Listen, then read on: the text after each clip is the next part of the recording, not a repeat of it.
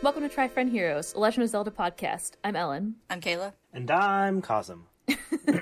We don't have any Ben today, it's just us three again. Yeah. Sorry to all the Ben fans. He said he didn't want to play Majora's Mask. Yeah, really? What's wrong with that? Well, he also said he didn't want to play Wind Waker, but he's wrong. Oh, anyway. Oh, maybe you weren't there. He just said when he was a child that it was like too... By a child, I mean when he was probably like a teen. I don't know. It was not hardcore enough for him, like Ocarina of Time. Huh. I think that was a complaint that a lot of people had about Wind Waker, but those people are wrong. Yeah. She said unapologetically. Wind Waker's wonderful. Link stabs Ganondorf in the skull, so... Yeah. Yeah. I think that Wind Waker is not scary, but it's not serious. Mm-hmm. Like, Makar gets kidnapped. Actually, multiple people get kidnapped. Like 3 or 4 people get kidnapped. Yeah. Now that I think about it. And you have to sneak, And it's literally, so you don't get it's a stabbed. post-apocalyptic world. Like, Right, Yeah. everything's underwater. Listen, y'all, it looks cute, but it's just as serious as every other Zelda game, in my opinion. Except for this one, which might be the most horrifying game of all. So today we're discussing, speaking of which, seamless segue, we're discussing The Legend of Zelda Majora's Mask. Oh wait, I forgot to talk to you guys before we start recording, because we should probably talk about the new game. Ah! Yes. Yes, let's do that. Tears of the Kingdom sounds very ominous, though. I was like, oh. tears and or tears, neither of which is good. Yeah, it looks fun. And by fun, I mean sad and fun. Just like Breath of the Wild. Although when Breath of the Wild was previewed, I only remember, like, ooh, you're going to explore the open world, like, previews. And also it wasn't called Tears of the Wild. Yeah, most of the early previews were just kind of like, ooh, scenery, ooh, open world. Although I remember, like, a dramatic one that had, like, the scene of, like, Zelda, like, breaking down in tears. That's true. They probably did use But that. it didn't have, like, any dialogue or anything. No. But yeah, I think, well, I don't know if the old preview for Tears of the Kingdom is, like, canon now. You know what I mean? But the one they showed, like, a couple years ago, it had them, like, exploring, and then they awakened the scary Ganon thing, or the scary thing. But this one was all, like, you jump off of cliffs and dive, and then there's, like, you know, new Sheikah Slate things in the preview, and there was no spooky stuff, so. Yeah, well, I mean, the name Tears of a Kingdom really does sound like that still fits, you know? Like, the malice emerging from underground and making the castle float and stuff. And, like, Link's arm is still fucked up in the newest preview. I'm assuming the early stuff is still the same. Okay, good. I think, you know, it's like the new Majora's Mask to the Ocarina of Time of Breath of the Wild, ? Could be. Same assets and Yeah. same stuff, although they didn't turn it around in, like, a year this time. It was like 6 years. Yeah, look forward to it, though, is what I'm trying to say. We're going to talk about it on our podcast. We've already discussed it's happening. Yeah. And by that, I mean, I just looked at the timeline, and it turns out that we have time to play it. Yeah, it basically was perfect for when we were going to finish playing Breath of the Wild. So. Although, to be fair, there's still time for delays. Yeah, there are. Don't do it. Don't say that. No, tell them. Tell Nintendo don't do it. Don't do it. Just let it out. That's let it out. As I recall, they usually don't delay too much once they actually have it. Yeah, that's true. They'll usually say, like, season of... Yeah, they're more like sometime next year. 2021. Yeah. And then it'll be like, actually 2023, Yeah. which is what happened with Breath of the Wild 2, aka Tears of the Kingdom. Yeah. So, anyway, I'm super excited about it. Yeah, once they have, like, a date, they're probably actually committed to that date. But, I don't know, you know, whatever. There could be another pandemic. We're a lot closer. We're recording this in September. So and it's supposed to come out in May. So. Are you counting? Yes. It's like 8 months from now. What? Guys, I didn't have to do calculus for my university degree. Anyway. Yeah. I'm excited. Anyway, let's go to talk about Majora's Mask. Yay. In this game, we deeply and authentically experience Link's existential crisis after the events of Ocarina of Time, as we try to solve the problems of everyone in Turbina, up to and including stopping a giant possessed moon from falling and destroying the world, all in 3 days. Did I sell it? I don't know. It's like, yay, question mark. This highly acclaimed 12th best-selling N64 game of all time, 12th best-selling of all time. was released in the year 2000 and sold 3.36 million copies, which is the least out of all the games we've played so far, but not the least overall. Huh. But not the least in our hearts. And definitely not the least in our hearts. I don't know why it was so low. I think maybe it was just getting toward the end of the N64. And also... it is definitely very different, I think. It is. From all Zelda games before and after, really. Yeah. I think it is the most in common with Link's Awakening, which I mentioned briefly when we talked about it, but now that I've played Majora's Mask again, I definitely think that's my opinion. That's true. And I also... So it has a different vibe. Oh, okay, sorry. I was thinking of Link to the Past. Link's Awakening. I agree with that. Yeah. I was like, Link to the Past is exactly like Ocarina of Time, except there's like twice as many dungeons. Yeah. Oh, wait a minute. Yeah, it's kind of similar to Link's Awakening. Yeah. It's not as... Link's Awakening is more like whimsical. Mm-hmm. Ocarina of Time Link's is more Awakening like... is kind of like the prototype of Majora's Mask, I think. Yeah. Where someone was like testing the waters. It's like, can I go that dark? And they're like, yes, I can. Yes, I can. Yes.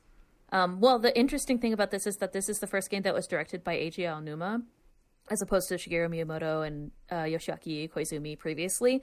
And something that I learned while I was researching for this that I didn't know, like I didn't find out until this time, is that Eiji Aonuma was brought in to design the levels for Ocarina of Time, like the dungeon levels.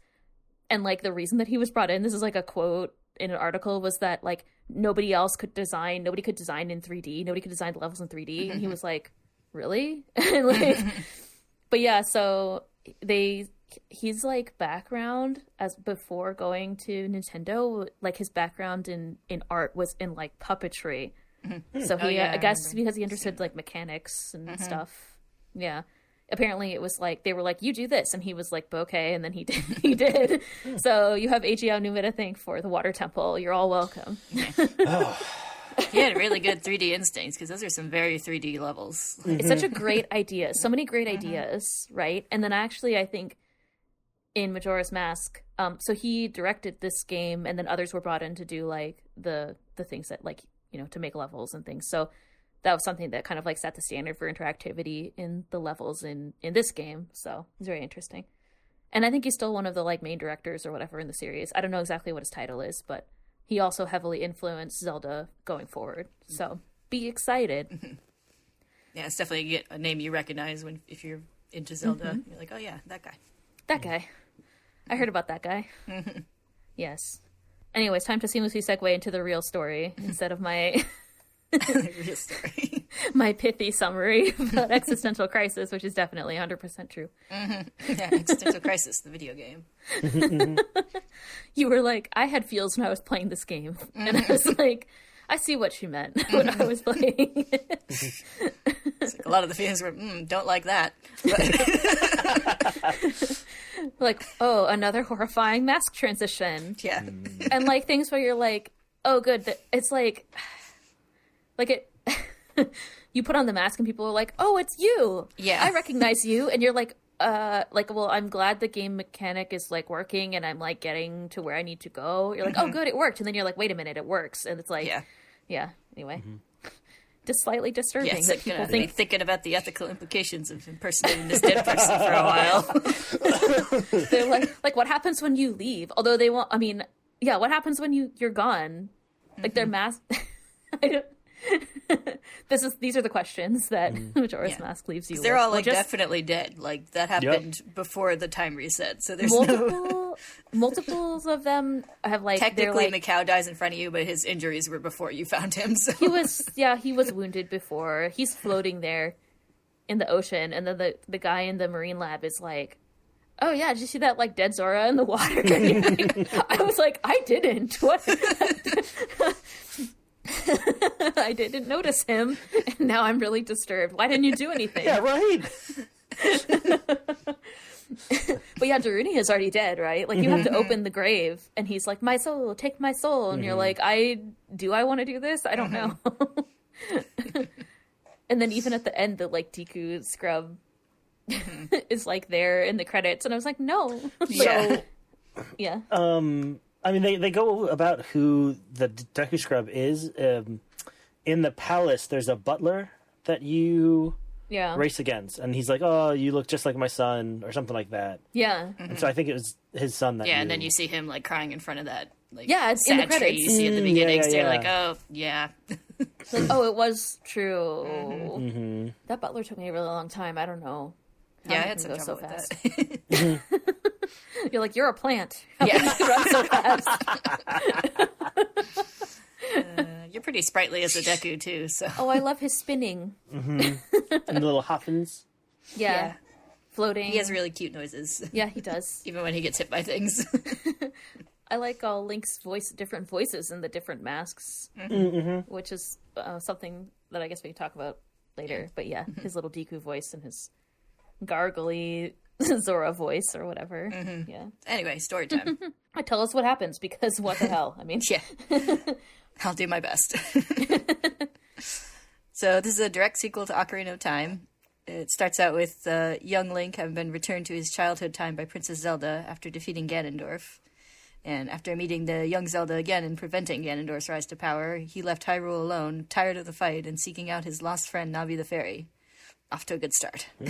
While riding through a dark wood on Epona, Link is suddenly jumped by an imp called the Skull Kid, who wears a strange and frightening mask, and his two fairy companions, the siblings Tattle and Tail, which are great names, by the way. it's a good fun. Yeah. He's thrown from Epona and knocked briefly unconscious, and when he comes to, he finds the Skull Kid has rummaged through his belongings and is now playing with the Ocarina of Time given to him by Zelda. Link tries to get it back, but the Skull Kid jumps onto Epona's back and flees on the frightened horse. Link pursues him through the woods, but ends up tumbling down an impossibly long and dark tree hollow, strange visions twisting around him as he falls. He somehow lands safely, and the Skull Kid floats ominously in front of him, the eyes of the mask seeming to glow. He sneers that he got rid of that stupid horse, then declares that there's no way Link can beat him as he is now. Power emanates from the mask, and Link writhes in pain as a nightmare vision overwhelms him. When he comes to his senses again, he finds he's been transformed into a Deku scrub. The Skull Kid laughs cruelly as Link understandably freaks out over this. He floats out of the room with Tail at his side, but Tattle stays back to keep Link from following and winds up getting left behind. She immediately pivots to blaming Link for this and insists that he has to help her get back to her brother, though she does also grudgingly apologize for the whole mugging thing. Not the cruel and twisted transformation. That, that's fine. But we mugged you. I'm sorry. Yeah. Well, she does just say, sorry about that stuff, so maybe she means everything. Fair enough. She's very tsundere. Yeah. As I described when we were talking in our chat. And so Link gains a new, much more moody fairy companion for this adventure. Link and Tattle navigate through the rest of the wooded area, eventually traveling through a strange, twisting corridor that emerges into a sewer-like area underground.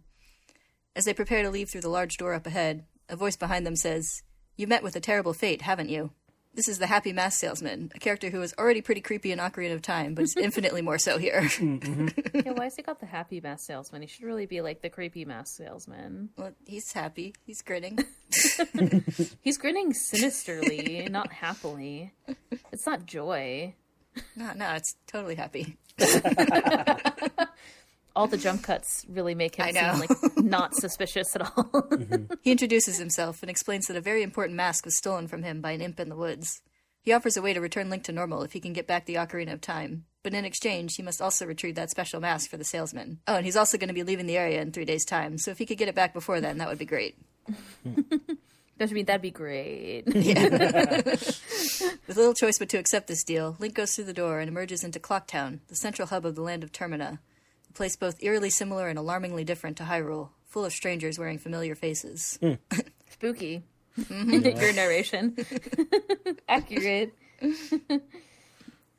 Link is stuck within the town walls for now, as the guards apparently only let well-armed children through the gates. You're a sword. You have a sword, so you're not a child. Yeah.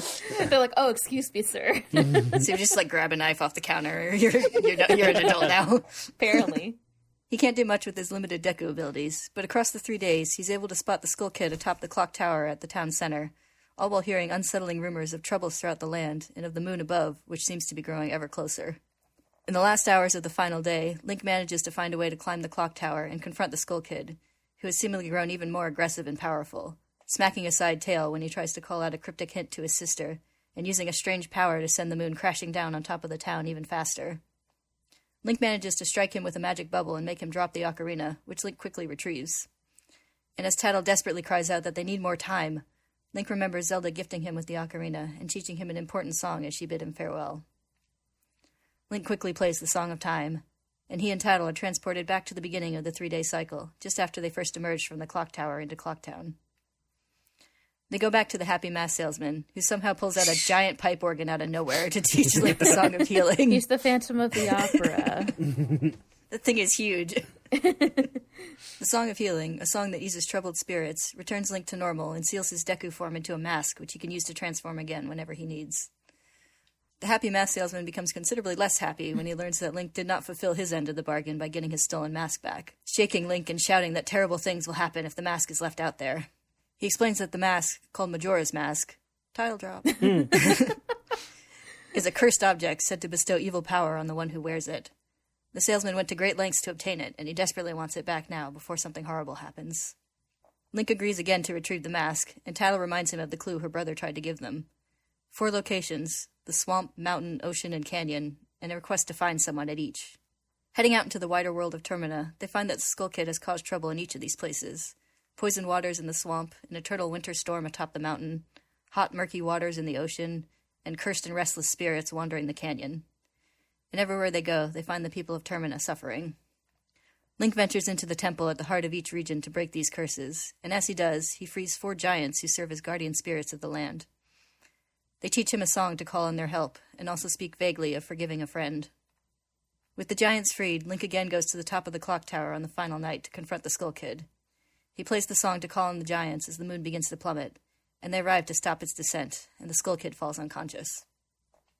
Tattle and Tail reunite and briefly celebrate, before Tattle turns to berate the Skull Kid for all he's done. Tail defends him, though, saying that he was lonely, and the power of the mask became too much for him, overwhelming his will. Tattle isn't really buying it, and readily agrees with the new voice dismissing the Skull Kid for his many weaknesses, until she realizes just who spoke. Majora's mask rises from the floor. Dun, dun, dun. Majora's mask rises from the floor, the Skull Kid's body dangling limply below it. It proclaims that this puppet is no longer of any use, and drops him unceremoniously, then summons a portal to carry it inside of the moon still looming just above. The moon resumes its fall with renewed power, and the giants struggle to hold it. Tattle yells for Link to play the Song of Time again, but Link instead looks toward the portal into the moon. Tattle, immediately realizing what he's planning, initially refuses to go up there with him, but Tail quickly volunteers to go instead, and seeing her brother's newfound courage, she gives in and goes to help Link, though she lets them know that they're both very stupid and stubborn. Tsundere. Yes. Stand by what I said. It's not like she likes them or anything. No. Inside the moon, there is an odd piece, an idyllic green field with a large tree at the center.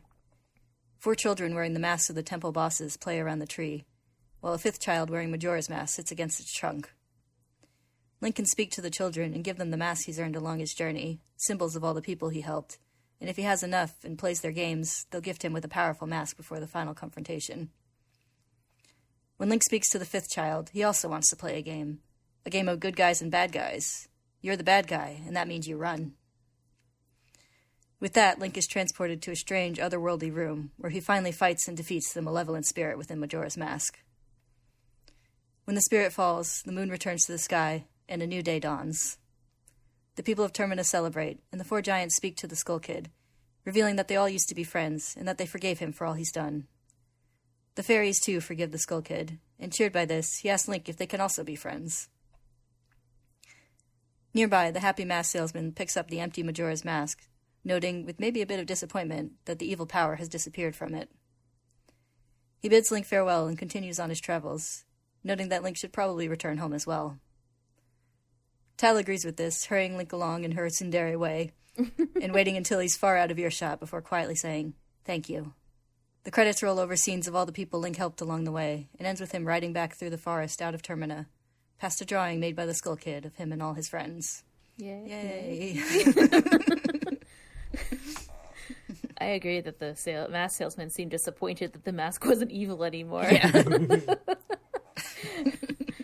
I also don't feel like Skull Kid was like, can we be friends? And like Link doesn't say anything. I feel like that conversation was unresolved. Yeah. And it's like, they became friends, except it's like just a drawing of... I think at that point, Link's just like, God, I'm so tired. He looks kind of fed up with all this bullshit.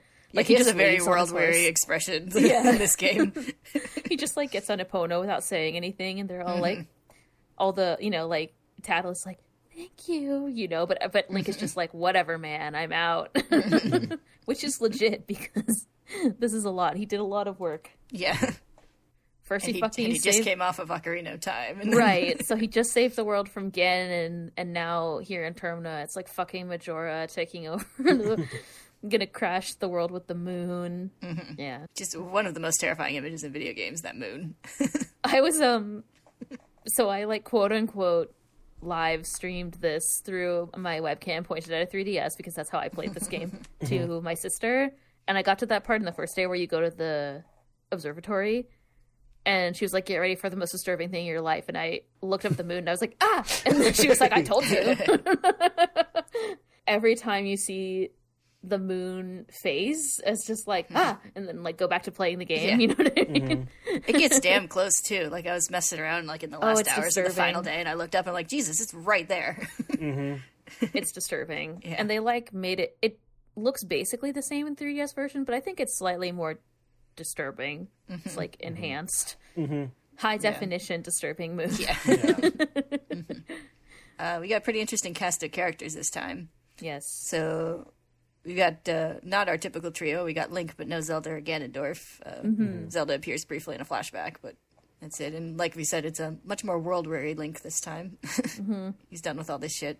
Well, he's an adult in a child's body, because he remembers everything from Ocarina of Time, but nobody else does. We got the Skull Kid, who is implied to be one of the imps you taught a song to in the first game.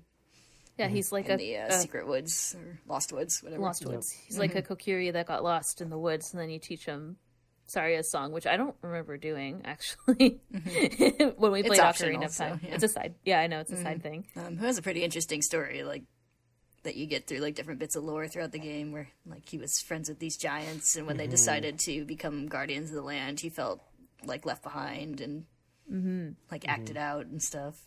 Then we got his buddies, Tattle and Tail. Yeah, he has not one fairy, but two.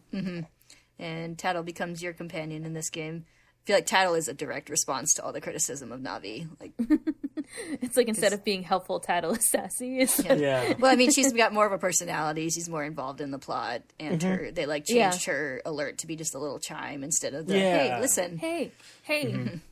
I didn't have any problems with Navi. I didn't. Feel I didn't mind Navi, but I definitely think like the chime is less obtrusive, and the chime is easier to ignore for sure. And I do like Tattle's personality. She's fun.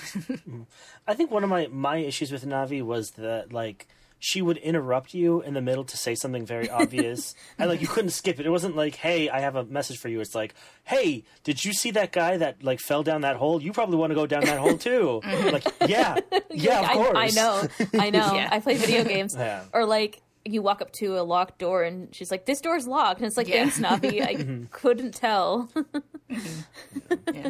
I like with Tattle how, like, every time you, like, ask for advice on an enemy or whatever, she'll, like, give you a hint and then just be like, God, haven't you figured it out yet? Didn't you fight this before? It's like, aren't you stupid? Like, you know all those other times that you fought things and you did this thing, right? And it's like, thanks. We got the Happy Mask Salesman, which, what the fuck is going on with that guy? Who knows? I don't know. It's so creepy. How does he have jump cuts in real life? Yeah. That's super unsettling. He's got, like, he's got no transition animation. He just jumps from pose to pose. Yeah, it's so... I mean, like, I think it's the desired effect of him being creepy and untrustworthy, but it's disturbing. Yeah, it's a cool effect. I don't really do stuff like that anymore. I, like, play with the... that kind of, like, the visual aspect of video games like that. Yeah. Except for, like, typical, like, you know, horror glitchy stuff. Yeah. Speaking of Master Salesman, I remember hearing, I don't remember if this is true, but was his, like, appearance based off of Miyamoto? Shigeru Miyamoto? Yeah. I don't know. What does Shigeru Miyamoto look like? He could be. He does have kind of a manic grin. Shigeru Miyamoto. I did hear an unrelated inside joke that there's this dialogue where the mayor is like, don't bring my wife into this or keep my wife out of this or whatever. Apparently they're all working super long hours to try to finish this game because Nintendo, at the time that this game came out, Nintendo started having a lot of competition from, like, the PlayStation and other consoles. And so they felt like they needed to produce good games faster. And then they felt like, since they had the engine and stuff from Ocarina of Time that it would be easy, but like obviously it wasn't, and so there were a lot of people. The team size started off small, but it increased substantially, and then they all worked a shit ton to finish it as quickly as possible. And so apparently they were all like, feeling guilty about being away from their families, and so a lot of people would say it was a phrase that people would say, like, don't bring my wife into this or whatever. So they added it in the game, which I think is kind of sad and funny. It's ironic. A very Japanese way of responding to that. Yeah. Like, I hear you. Let's put this dialogue in the game. But yeah, I don't know if his appearance is based on Shigeru Miyamoto. From what I'm looking at real fast, it looks like that may not be officially confirmed, but apparently Tingle is based off of Koji Kondo. Does Koji Kondo have like a little goatee and stuff? Does he dress like a fairy? I mean, like, I see... Hold on. I can yeah, no. His face shape does look like Tingle. I'm not even... Hold on. I see it. I don't know if that's true. Oh, what did Cosm send? They became uneasy when asked if Tingle... The developers were uneasy when asked if Tingle was meant to be Koji Kondo. So they didn't actually confirm that either. But maybe they did. You mean by not confirming? Yeah, unintentionally. I think I can neither confirm nor deny. He definitely doesn't not look like Tingle. But yeah. He's also not a 35-year-old fairy, quote-unquote fairy. So yeah, this is Tingle's first appearance. Yeah, speaking of Tingle. Iconic. Like, hey, it's Tingle.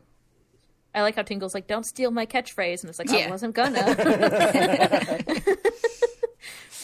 I also like that you can just buy maps, which is pretty convenient, actually. Like, I never didn't have enough money to buy. I think there was only one time, like, the very beginning of the game, I couldn't afford to buy, like, both of the maps at the same time that you can buy whenever you encounter him.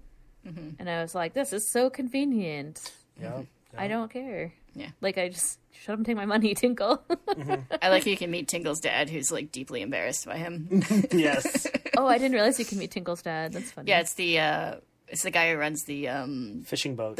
The photo contest at the boat shop. Okay, I see. And if you like take a picture of Tingle to him, he's like, "I'm so sorry." Tingle's like, "I'm still waiting for my fairy," and you're like, "Okay, Tingle." Tingle is quite popular in Japan and has multiple spin-off games, but At least not 2 very spin-offs. popular in the West. I guess people just aren't enamored with Tingle. Yeah. My first experience with Tingle was on the Great Bay stage of Super Smash Bros. Melee. No, yeah. And I'm just like, what is that? My first encounter with Tingle was Wind Waker, but everything is sort of like chibi-ified and like exaggerated in Wind Waker. So I was like, yeah, whatever. He's just a Wind Waker character. No, he's always like that. That's what he looks like in every game. You know what I mean? Like, he looks exactly the same in Wind Waker as he does in Majora's Mask. Yeah. Then I say the other most significant characters are the spirits that occupy your masks. Yeah, the most disturbing characters. Yeah. Yeah, which, like, as we said, explicitly you have Darunia in the Goron mask and Mikau in the Zora mask, and then implicitly the Deku Butler's son in the Deku mask. And then yourself, question mark, in the... Yeah. What's it called? Fierce deity mask. Yeah. Some kind of, like, other powerful spirit, it seems like. A fierce deity. But it Yes. looks like you. NCU, but Shishomaru. Yes. From Inuyasha. I stand by my comparison. And I'll refuse It's to not be not swayed there. otherwise. And then just sort of a general shout out to all the various NPCs in the game who are pretty fleshed out for a, N64 Because they adventure have to game. have Because 3 you got all days these worth little... of stuff. Yeah, like you see them, like, they do different things throughout the day and across the 3-day cycle, and you see them, like, have different reactions to the moon falling. Some of them start freaking out, and some of them are like, I'm staying, and... I don't think it's going to fall. And you're like, I seen it. It's like the it's last literally 3 days 2 in a inches row, above your right? head. Yeah. And a lot of them have, like, little side quests involved where you can, solve their problems and help them out. Yes. Oh, yeah, Ellen. Yes, Cosm? Did you ever end up letting the moon fall? Oh, I watched it on YouTube. Gotcha, yeah. I'm too scared to touch my save file That's fair. this game. I mean, I could have made a new one. What I was planning to do was make a new one, and then I just didn't get around to it. But I was like, you know what? The internet can answer this for me. Yeah. Actually, I was looking for a video of the difference in the sound in Clocktown, which we'll talk about later. Oh, And the person who made that video just let the moon fall, and I was like, this is great. I want to see everything all at the same time, so helpful. Perfect. Yeah. It was disturbing, Cosm, just to clarify. yeah. I remember I didn't do it this time, but I always wanted to see. I think I told you this is technically the first Zelda game I ever played because I played the little demo stations at Best Buy, and it's just like no one ever got very far because it's the demo station at Best Buy. So you just Deku Link running around Clocktown with a little timer going down, and I'd be like, "What's going to happen when the timer goes down?" But I was never there. I was never around long enough because parents would be like, "Time to go." If you had been there, you would never have played any Legend of Zelda game ever again. Yeah. I was like, this is like, it's like watching a bomb go off. It's like horrifying. As far as the bosses go, we don't have a lot because we've only got the 4 temples, which I think is the fewest amount of dungeons in any Zelda game. Probably. Any normal Zelda game, anyway. I'm sure spin-offs do weird things. But you got the 4 masked guardians, which are Odalwa, Goat, Georg, and Twin Mold. I feel like a kind of castle also deserves a little special shout out. That's Yeah, you got a couple like mini dungeons, like the Pirates Fortress and the Ikana Castle and stuff. Yeah, Ikana Castle, I guess, doesn't technically count. I guess the Stone Tower is the dungeon itself. But yeah, you got to fight like the 3 skeletons, like the king and the 2, whatever they're called, servants. I don't know, whatever. His 2 lackeys. Yeah, and that's like kind of a long fight. It's like it's bigger than a mini boss, but smaller than a boss. You know what I mean? Yeah. There's a lot of mini bosses in this game, and a lot of them are pretty neat. Which is why I don't understand why they kept reusing that Wizrobe boss. Like, they had so many different ones. It's like, I don't want to fight you again. Yeah. You were annoying the first 2 times. But there's the thing with the big eye in the Stone Tower. Oh, yeah. Okay, I remember that one, yes. Yeah, kind of like a... I don't know how to describe it. It's like Wasn't it like a floating thing with a shadow of bats that you had to like? Yeah, I was thinking about something else, but there was that. Yeah, the dudes in the hallway like shoot lasers out of their eyes. Yeah, they have lasers in their eyes, and they're called they kind of look Igors. like Igor. Yes, that's what it's called. It also looks like what's that Pokemon? Not like a Wobbuffet Wooper? No. It has like arms. It has like 4 limbs. Oh, it's Garchomp. I finally remembered. Oh, okay, I can kind of see It kind of looks like that, but with a big eye instead of a shark head. I guess. It has like arms, like kind of fin-shaped arms. It's fine. You know what? I stand by what I said, just like Shishomaru or whatever joke I just made. But yeah, there's also the thing with the eyes where you take the goop off, just like in that other game it's like that we played. Version of one of the Argus. To the past bosses. The boss's name is Argus. I looked it up because I was like, I swear there was this exact boss in a different game. Yeah.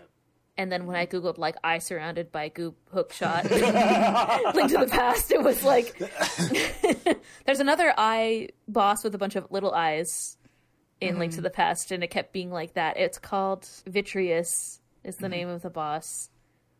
But there was Argus is the one that's like a blob, like a thing with an eye.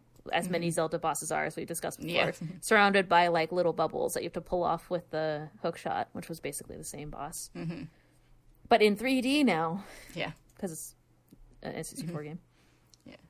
Then of course you got Majora, who's very freaky, but also Russian makes dances, weird noises, and dances around. Yeah. And all the screaming sound effects, variety of distorted screams were and then like moves really fast, like runs around really fast in the second phase. And then the first phase just has that like weird floating tendril hair. None of the and then the last one had whips, and I was like, are we really, like, I read the description, it turns into like a whip monster with whips, and I was like, we're doing this in a children's video game, I guess. Like, I don't know, anyway, whatever. Disturbing. Also, Majora said we're evil, but Majora is evil, obviously, right? Right? Yeah. Right? Sure. Then as far as basic enemies, you got a lot that are come over from Ocarina of Time. I think the most notable new enemy is the Choo-Choo. Oh, which is that kind of becomes a staple going forward? So all the goo on the field is Choo-Choos? Yeah. Okay. They have eye... Well, I guess choo-choos have eyes. They just have a different shape where they look like Wobbuffet, as Cosm described earlier. Yeah. But no, in this game they kind of look like more like pointy, like slugs. There was the electrified choo-choos in the old game, though. I can't remember what they're called. Yeah, they weren't choo-choos. No, we've had but like they're... other kind of jelly type enemies Oh, before, yeah, but yeah. it's also where they kind of get their sort of standard function where they hold like useful healing things inside of them in some form. Later on, it'll be like you scoop up the chew jelly that they drop, and you can like make potions and stuff. But You can make it explode in Breath of the Wild. Yeah. yeah, that's basically what I got. Good. Well, there's the rats with bombs on their tails, right? Isn't that a new enemy too? Oh, yeah. Yeah. I said they Yeah. were super notable because they don't really come back that much. Oh, that's fair. I do like that they're called real bomb chews.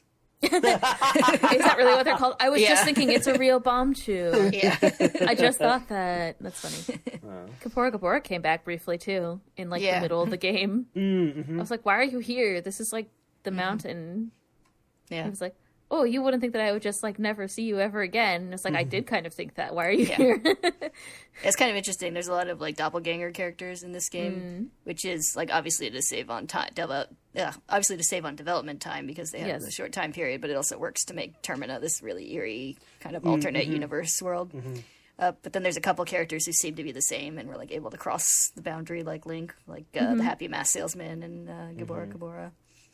I mean, it's implied that you can ride from Hyrule to Termina on a horse. So, I mean, it's implied that they're, like, the same universe. Like, they're the same sort of, like, physical space, but... Well, I'm not sure if you can, like, physically ride through it, or if you have to go through the weird... Oh, maybe it's... like, twisty corridors and woods. falling through the tree trunk with weird things floating That's around true. you. Like, there's definitely some otherworldly transition from Hyrule to Termina. Well, even, like, the opening scene is also in, like, the Misty Woods, so it could also be that, too. Yeah. But yeah, whatever. So there was an owl, like Gabora. Yeah, I think some sources suggest that Termina is like a very like Link's Awakening, and that it like disappears after Link leaves, and because it was like created by the evil of Majora's Mask or something. It could be. That's not really implied in the game itself, and Yeah.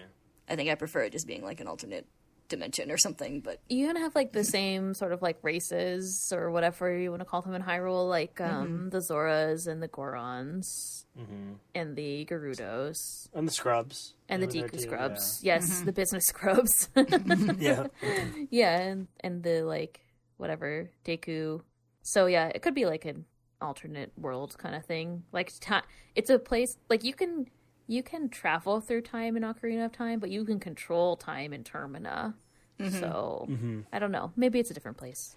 Well, I mean, I think one of the things, the theories that I've heard, and I don't know how prominent it is, but like Link got lost in the Lost Woods, and this is his like transformation into a Stalfos or something like that, because he's just been lost for so long, and like yeah, there's a lot of like you're dead, and this is the 5 stages of grief as you accept it kind of theories around this game. So Could be.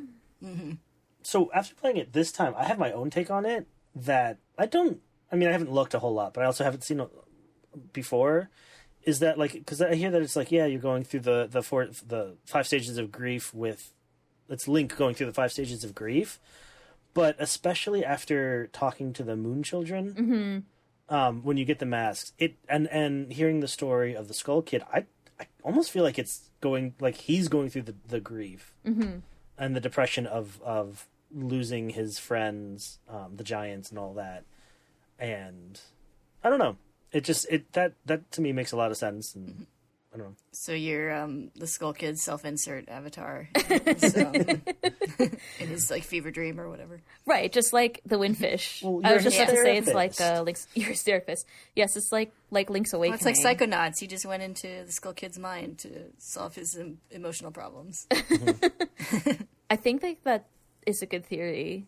I didn't think about it that way, but like the things that the Moon Kids say, which is super fucked up, but it's great.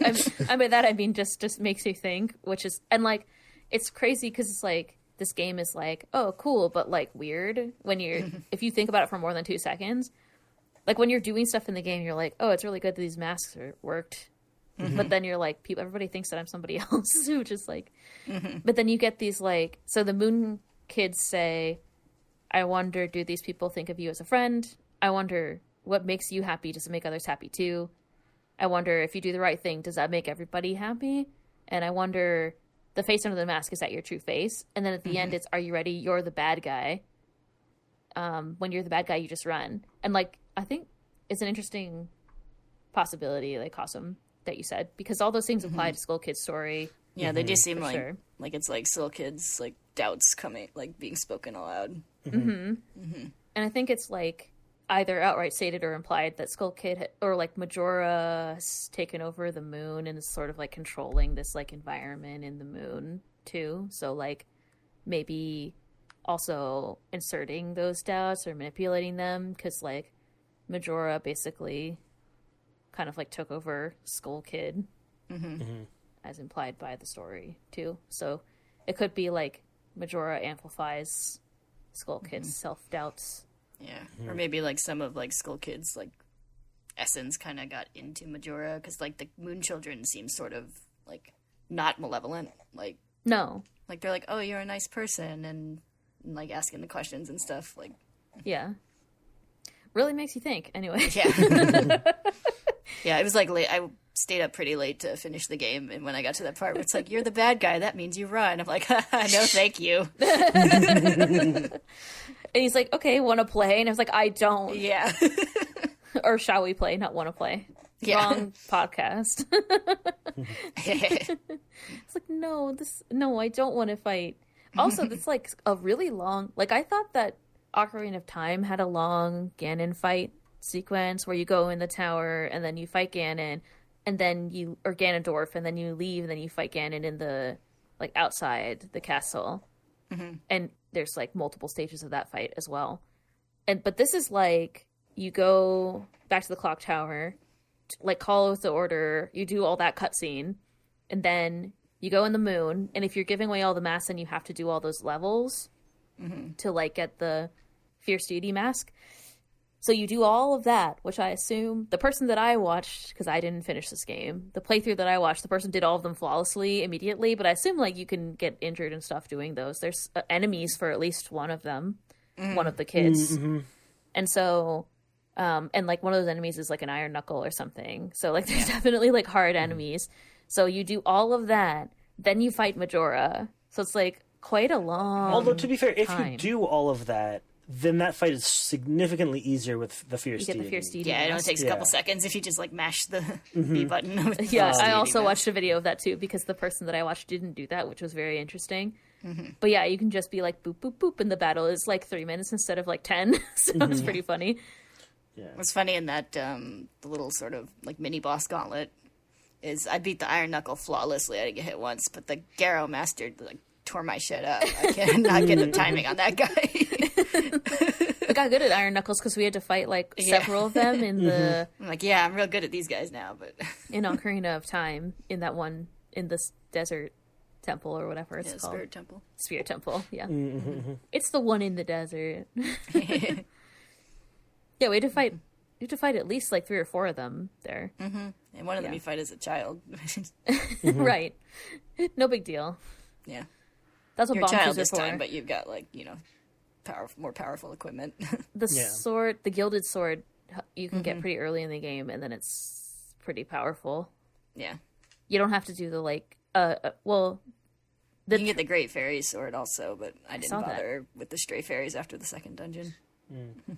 The first time I played it, I got the first 3, and then I didn't want to do Stone Tower because I didn't want to go all the way back out and all the way back in. But this time I got so frustrated with the Great Bay Temple that I was like, nope, I'm done with the fairies. I don't need improved defense.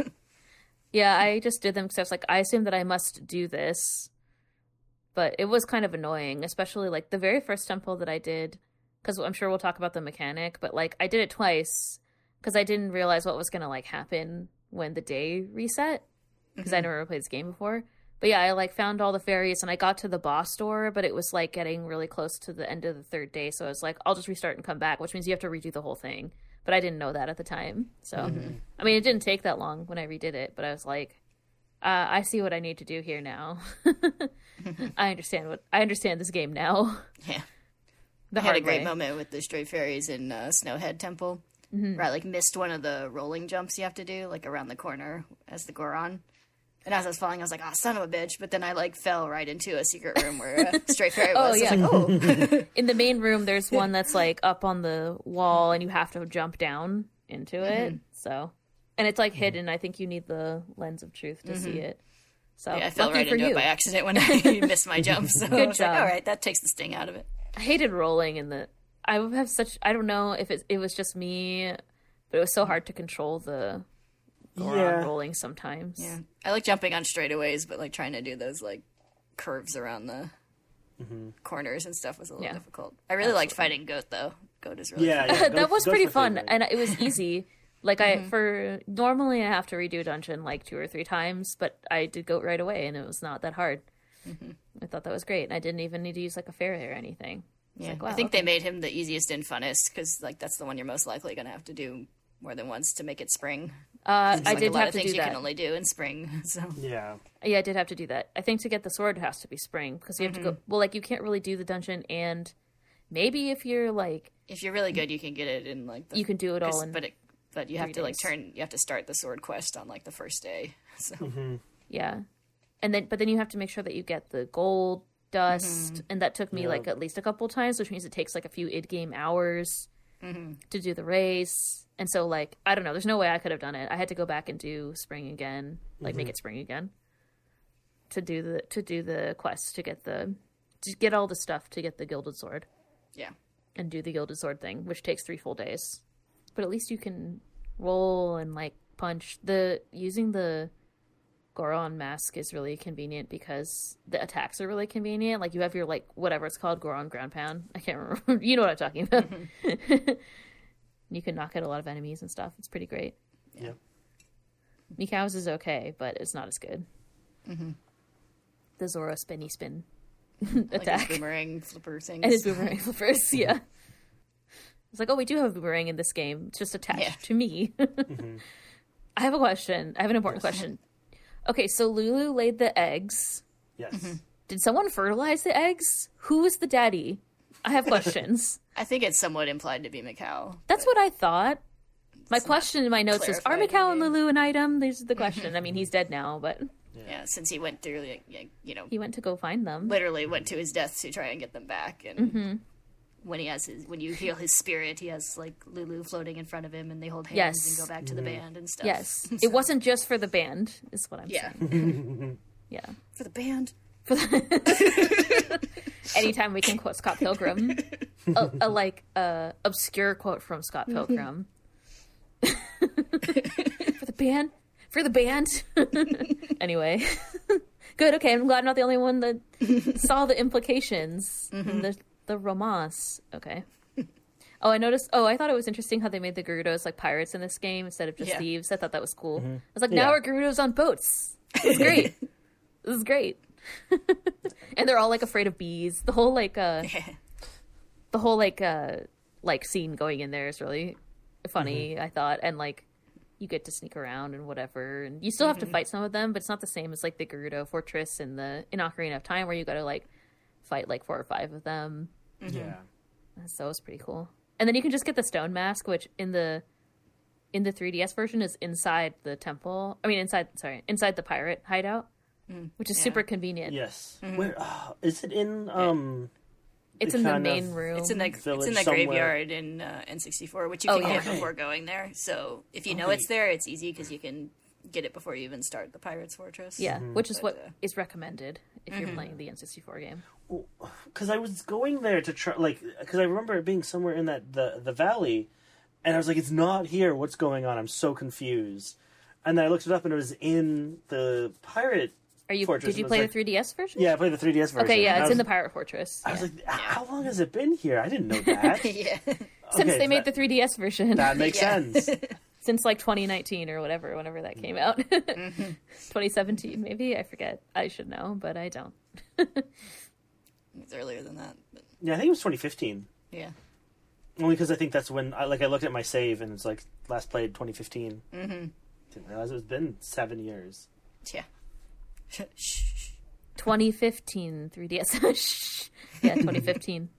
I also realized playing this game, I remember seeing one of my friends play a Zelda game as a child that had like horseback fighting, And I was really nervous about playing Ocarina of Time because I thought that was a game that had horseback riding and fighting, but I think it's this game. I think it was like the thing where you have to stop the like bandits from the milk delivery or whatever. Mm-hmm. Yeah. It could have been the aliens, but I'm pretty sure it was the milk bandit part. And I was like, oh, this is it. Like, I just had this memory of a child. As a child, someone else had the game, but I never asked them, like, what game it was or anything. I just, like, came over to their house and they were playing and they turned it off. You know what I mean? Like, I don't, anyway, but. Horseback fighting. Mm-hmm. The 4 Ghost Sisters came back. Yeah. You didn't mention that. The famous Ghost Sisters. The pose. Trapped by the creepy Poe collector dude. Yeah. It's like, no. This is the first game that we played where the bad guy wasn't actually Ganon in disguise. It was just Majora. I guess because it's not Hyrule. Yeah. Ganon is all about Hyrule, I guess. So Link's Awakening, kind of, although he did take the form of Ganon. So. Link's Awakening, I thought it was like Ganon tried to, like, basically manipulate the Windfish to create the island to control it or something. I don't think so. No? It was just nightmares. The Windfish's bad dreams about Ganon. I mean, it's legit. Yeah. In Hyrule, he's the supreme evil, so it's like having a nightmare about like Darth Vader. You live in Star Wars world. Yeah. It's legit. Yeah. But yeah, I think this is the first one where he doesn't really show up in any kind of format. Not even as like a wizard. Shadow. No. Pretending to be somebody else. Like, you fight Majora's Mask and it turns out it was Ganon all along. No. Yeah. It's just Majora. Yep. And I didn't think that a mask fight could be scary, but it was really scary. I was like, you fight. I also read through the like something about the game before watching the playthrough at the end, and like it was like, so you fight Majora's Mask, and then it takes on these forms. And I was like, you fight Majora's Mask, but it's pretty spooky. I was like, okay. The other forms are spookier, but Majora's Mask itself, the first form, is spooky too. Mask has a good design. It's very unsettling. It's great. Yeah. It's got, like, drilled out holes, like a creepy hockey mask. It has spikes. It has eyes. Like, what more could you want? I have a Majora's Mask t-shirt. It's a great, like, icon of the game, too. I think everybody knows that it's, like, a Zelda thing. Yeah. It's, like, that and, like, the Triforce and probably, like, the sword, like, the hero's sword. It's a very, like, recognizable item from the Legend of Zelda series. So it has main character energy, which makes sense. I did find it very disturbing that you go to characters and they're like, "Hey, it's you, my dead friend." Yeah. And you're like, yeah, totally. Is that what I need to say to like help move the story forward, I guess? Yeah. Like, I'm just here to save the world or whatever. If you think that I'm your dead hero, like, fine, I guess. But I'm your dead especially bandmate. the small child you have to lie to in the Goron village.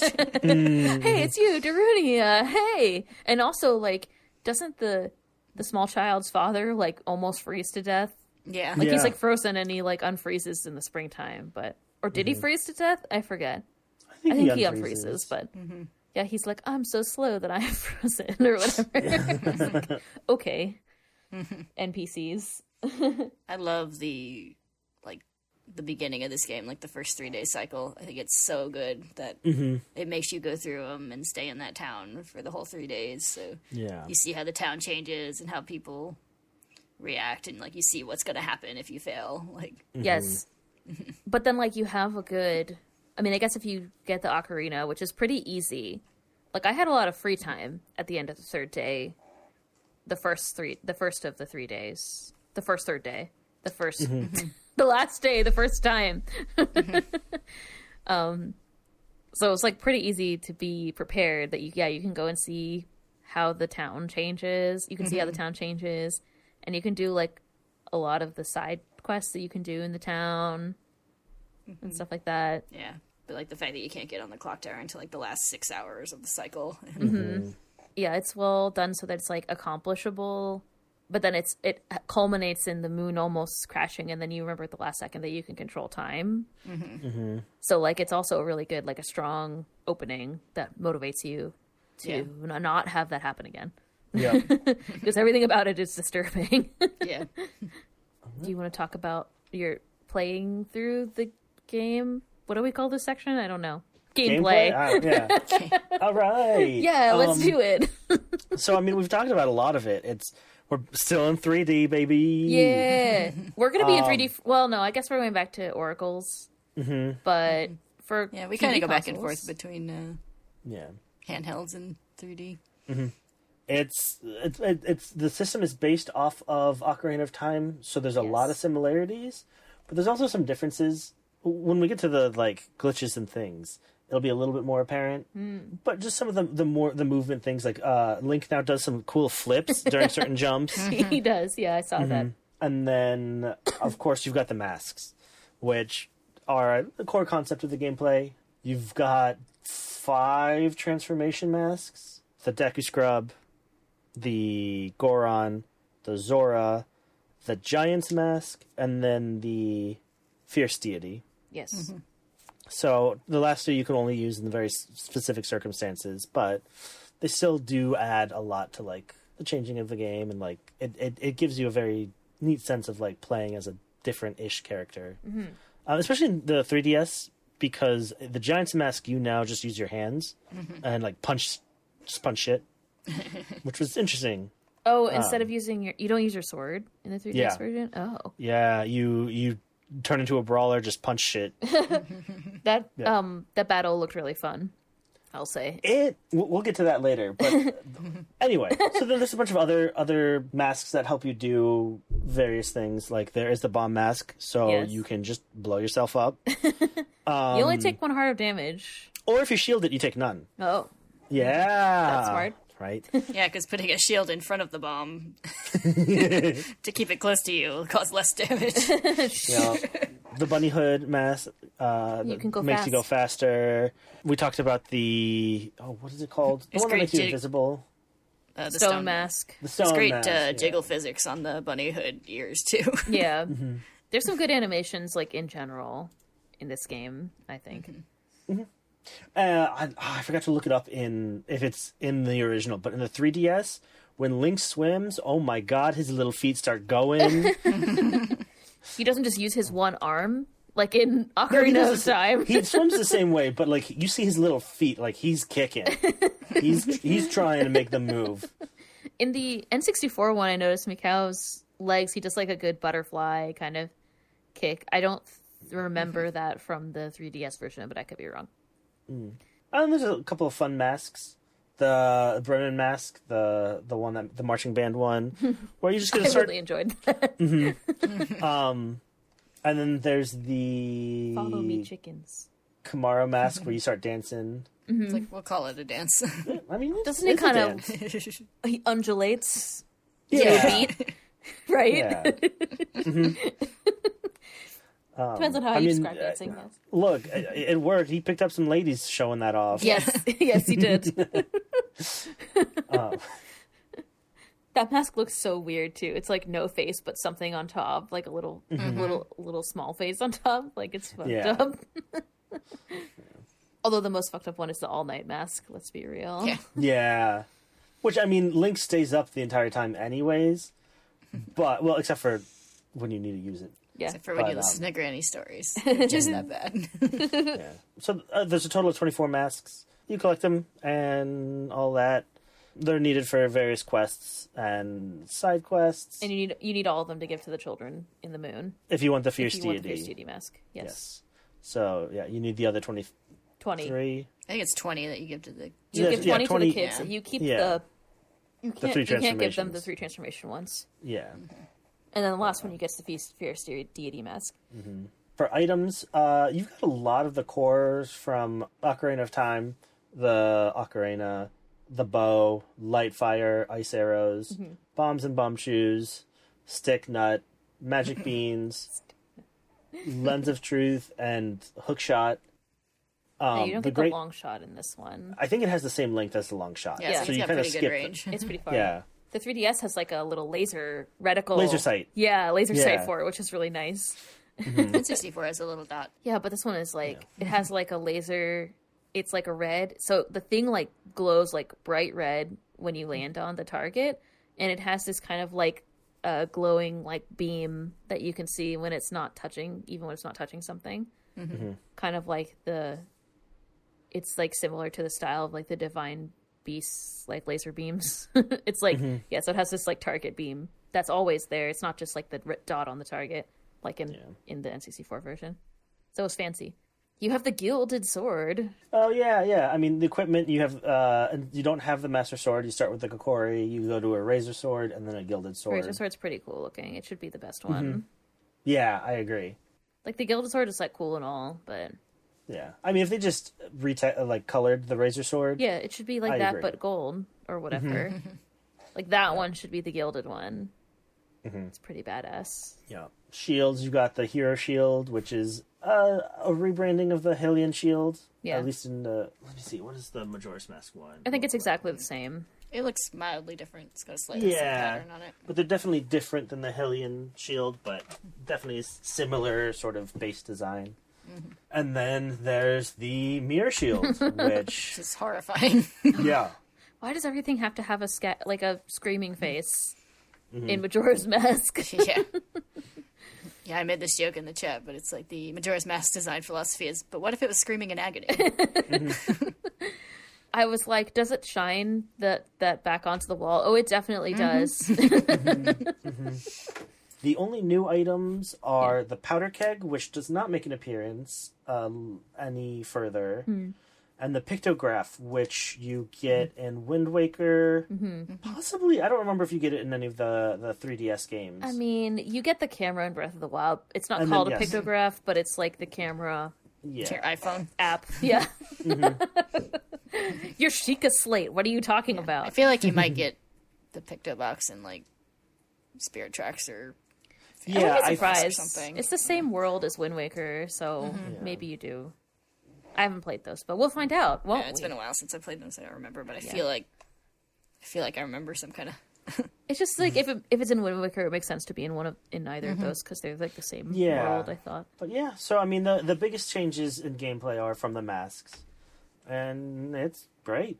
If you haven't played it, you should. Don't just listen to us. Good endorsement. Yeah, You get different. I think the most interesting thing about the transformation mask is you get different attacks. Like you really do That's get true, to yeah. be like a different character when you use them. Like it's not just like oh, people in the game think you're a different person, but like you have different abilities, and that's different pretty interactions cool. and things like that. Like the Deku Scrub can spin around, and He's I think for so certain enemies, fun. he just stuns them. He doesn't even hurt them. The dog is like really not into Yes, Deku Scrub for some reason, but he's totally cool with Mikau's mask. I noticed in this playthrough, I was like, WTF?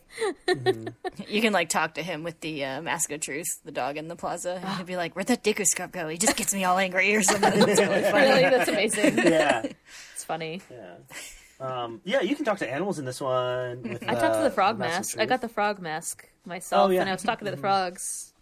Yeah. I was like, I don't have time to go get all of you, but I'm kind of like want to, but just not right now. I'll do it later. I'll play myself for myself and not feel the pressure, or merely the pressure of the 3-day thing, but not the pressure to complete it for this show. But yeah, I was like, this is cool. I like talking to frogs. I was like, why are these conspicuous frogs everywhere? Yeah. When I started. There's like no other animals, and then there's like one frog in a dungeon. You're like, interesting. Yeah. Oh, and then the last core part of the gameplay that we talked about is the 3-day cycle, right? Everything you do is basically timed, and if you waste too much time, you get to the end of the 3 days, and the moon lands. Not gently. No. Yes, not gently. And then the people react differently depending on the day and the time. They go about their lives. It's very well fleshed out. Like, you don't... I mean, there are some people who their job is this, they're a shop owner and they're in the shop all day. Yeah. But even then, sometimes you've got, like, people who are involved in other things, and, like, most of the people aren't just like, oh, can you do this quest for me? Because, like, I just can't be bothered to go do this. Or, you know, I'm not good enough. And you just retrieve it to me and I'll give you something, right? Like, there's interactions between other people. You see the events that come, like, play out, and then they need your help. I think it's... I've always felt that Majora's Mask has been my favorite game. I think I was wavering a little bit not too long ago, but now that I've played it again, it's definitely up there. Yeah, I was going to ask you at the it's end of back in this my top. if you Yeah. still felt that way. Yes.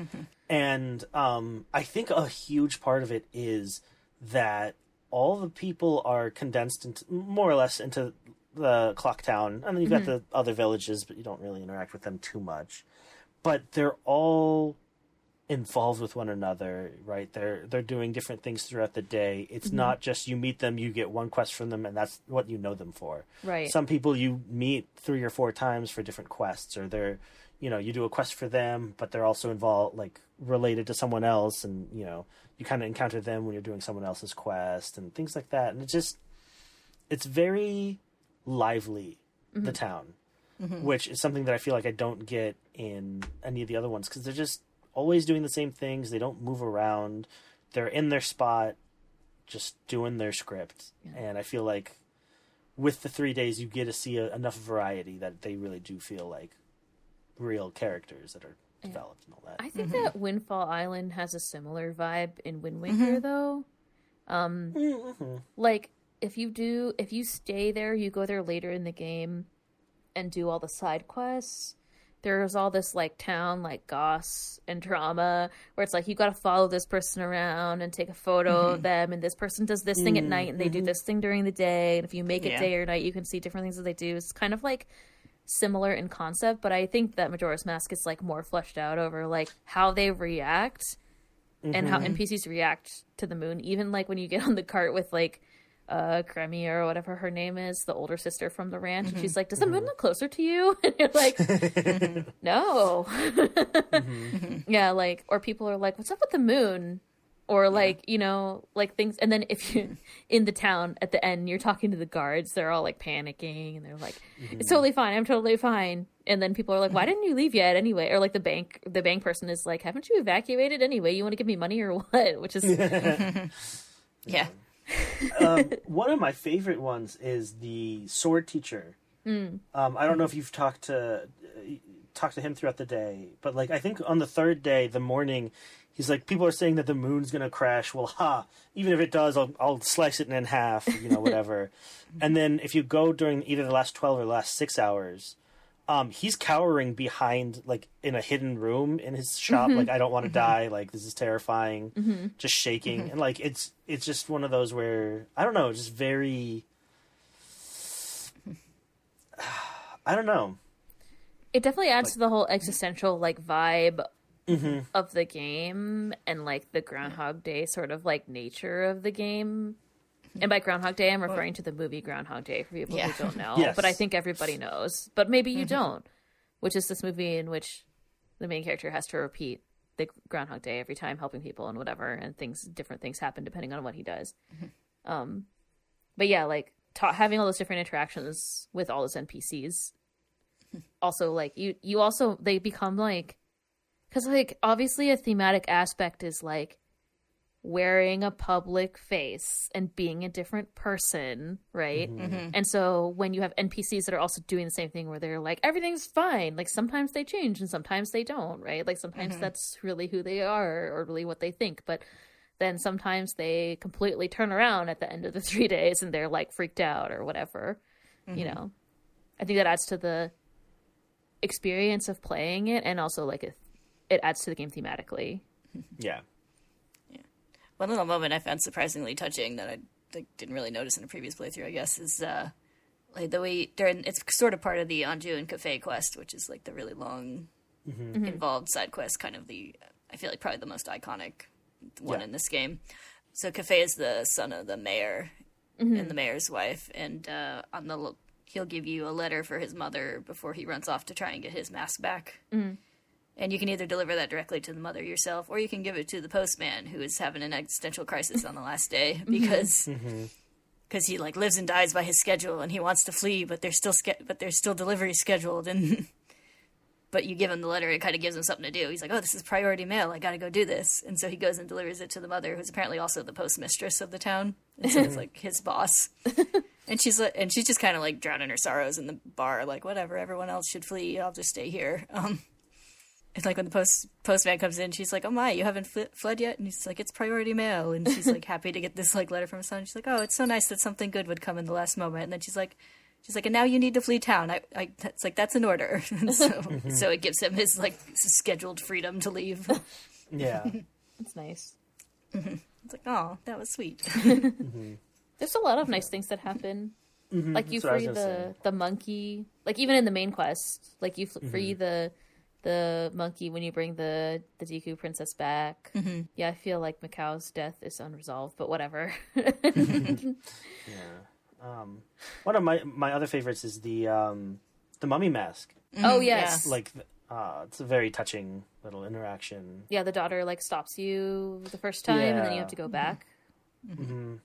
And play the song of healing, and she comforts him, saying, oh, it was just a bad dream, nothing happened. I don't know. It's very. I think I cried when replaying the game, like I guess back in 2015. It's very touching. I didn't cry, but I got pretty emotional when at the end when it goes a dawn of a new day.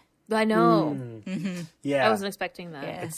It's a very powerful way to put that there. Yeah, after getting all those like really dramatic, ominous like dawn of the final day and 72 hours remain. Dawn of the first day.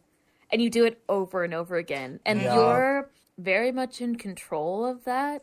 And like it's like you're I don't know, it's kind of funny. Like you're in control of it, but also like you're sort of at the timer's running down. You're beholden to it. Yes, but it's both at the same time where it's like you're beholden to it. The timer's running down. But like also you can be like, well, I'm just going to restart to a more comfortable time to do these different tasks or whatever. So like you also have that flexibility where you can control it, which I felt like I had to strategically decide like, okay, now I know that I've done, because this game had a very similar structure to Ocarina of Time in that like you have to do a task before you can go in the temple or like the dungeon basically. You have to do it. You do some kind of task to get the mask to go into the dungeon. And so you'd be like, okay, I've like done the task, so I should restart and drop off all my money and everything so I can go back and like have the full time to do the dungeon. So I would like strategically plan when I was going to do the dungeon by restarting the clock and stuff like that, which I think is the intent of the game. But yeah, because they've got the warp right outside of each of the dungeons once you kind of get to the point where you can open them. And so it definitely wants you to. It's like hint, now's a good time to restart. It's a good time to save now. Yeah, you do the quest, and I think I don't know. I guess like now. So this is like the 6th game that we've played. This is our 5th episode. This is the 6th Zelda game we've played. So now we've been like conditioned. Yeah, I know. We've been conditioned to play or like to that in this way where it's like, okay, I know, especially after Ocarina of Time, like I'm going to do a task, and then once I get access to the dungeon, I'm going to have to do the dungeon before I can do something else. Or like, you enter the dungeon, and then this time, like there's not going to be a save point. You can't just save randomly in the dungeon. So like you have to do all of it. There's like there's like strategy. Like you can strategize when you're going to restart the 3 days, is I guess what I'm trying to say. And you have to. Like that's part of the gameplay, strategizing when you're going to restart. Or what you're going to do in the 3 days. So like if like for example, I got to the fucking the beach, like the walls, and then I realized that you have to get Epona, and I was like, I don't want to get Epona because we talked about this last time where it's not, I just don't care about horseback riding, but you have to go and do that quest so that you can get to the Great Bay. So I was like, okay, well I'm going to spend 3 days doing those side quests and like whatever things that I want to do before I go back. So for example, because I'm a fuddy-duddy and I hate horseback riding. I do feel like other games. Like she's still not a big part of the game, but I do feel more bonded to Epona in this game. Epona got taken away. It starts off with her getting taken away from you, and you get a reunition. You get a reunion scene. Oh, there you go. Yeah. I was like, what is the word I'm trying to say? Yeah, you get a whole reunion scene. It's not that I don't like Epona. I like Epona as a character. I just don't like horseback riding. Like I like Link and Epona. I don't want to have to horseback ride for as much as I possibly can avoid it, which is very like an un-Zelda thing to do, but whatever. But yeah, you get Epona back, and then you get to do the like test run for the aliens, and then you can call Epona using Epona's song for the rest of the game. I like her more in bigger games because I really like riding a horse around like a big open space. So like whenever there's like in Breath of the Wild, love Breath of the Wild, yeah. Even like there's so many fast travel points in Breath of the Wild, but a lot of times I'll just get on a horse and just go from point A to point B to see what I find on the way. Breath of the Wild has good horseback riding music. I really like the music when you're on the horse in Breath of the Wild. I still It's avoid about this it. really good horse animation, which is difficult to do, but that's Yes. not relevant to. Apparently, for this Majora's game, Mask. for Majora's Mask, they said they wanted to bring a horse into the studio so that they could I think it was a horse, yeah, so that they could better animate it or whatever. And they were like, no. Yeah, that They were makes like, and sense. so we settled for a plank between two chairs or two stools or whatever. It's like, yeah. I just thought that was really funny. We're doing it. Another story that I read that I think it was the Ocarina of Time team was super excited to figure out opening the chest animation, which was a big deal.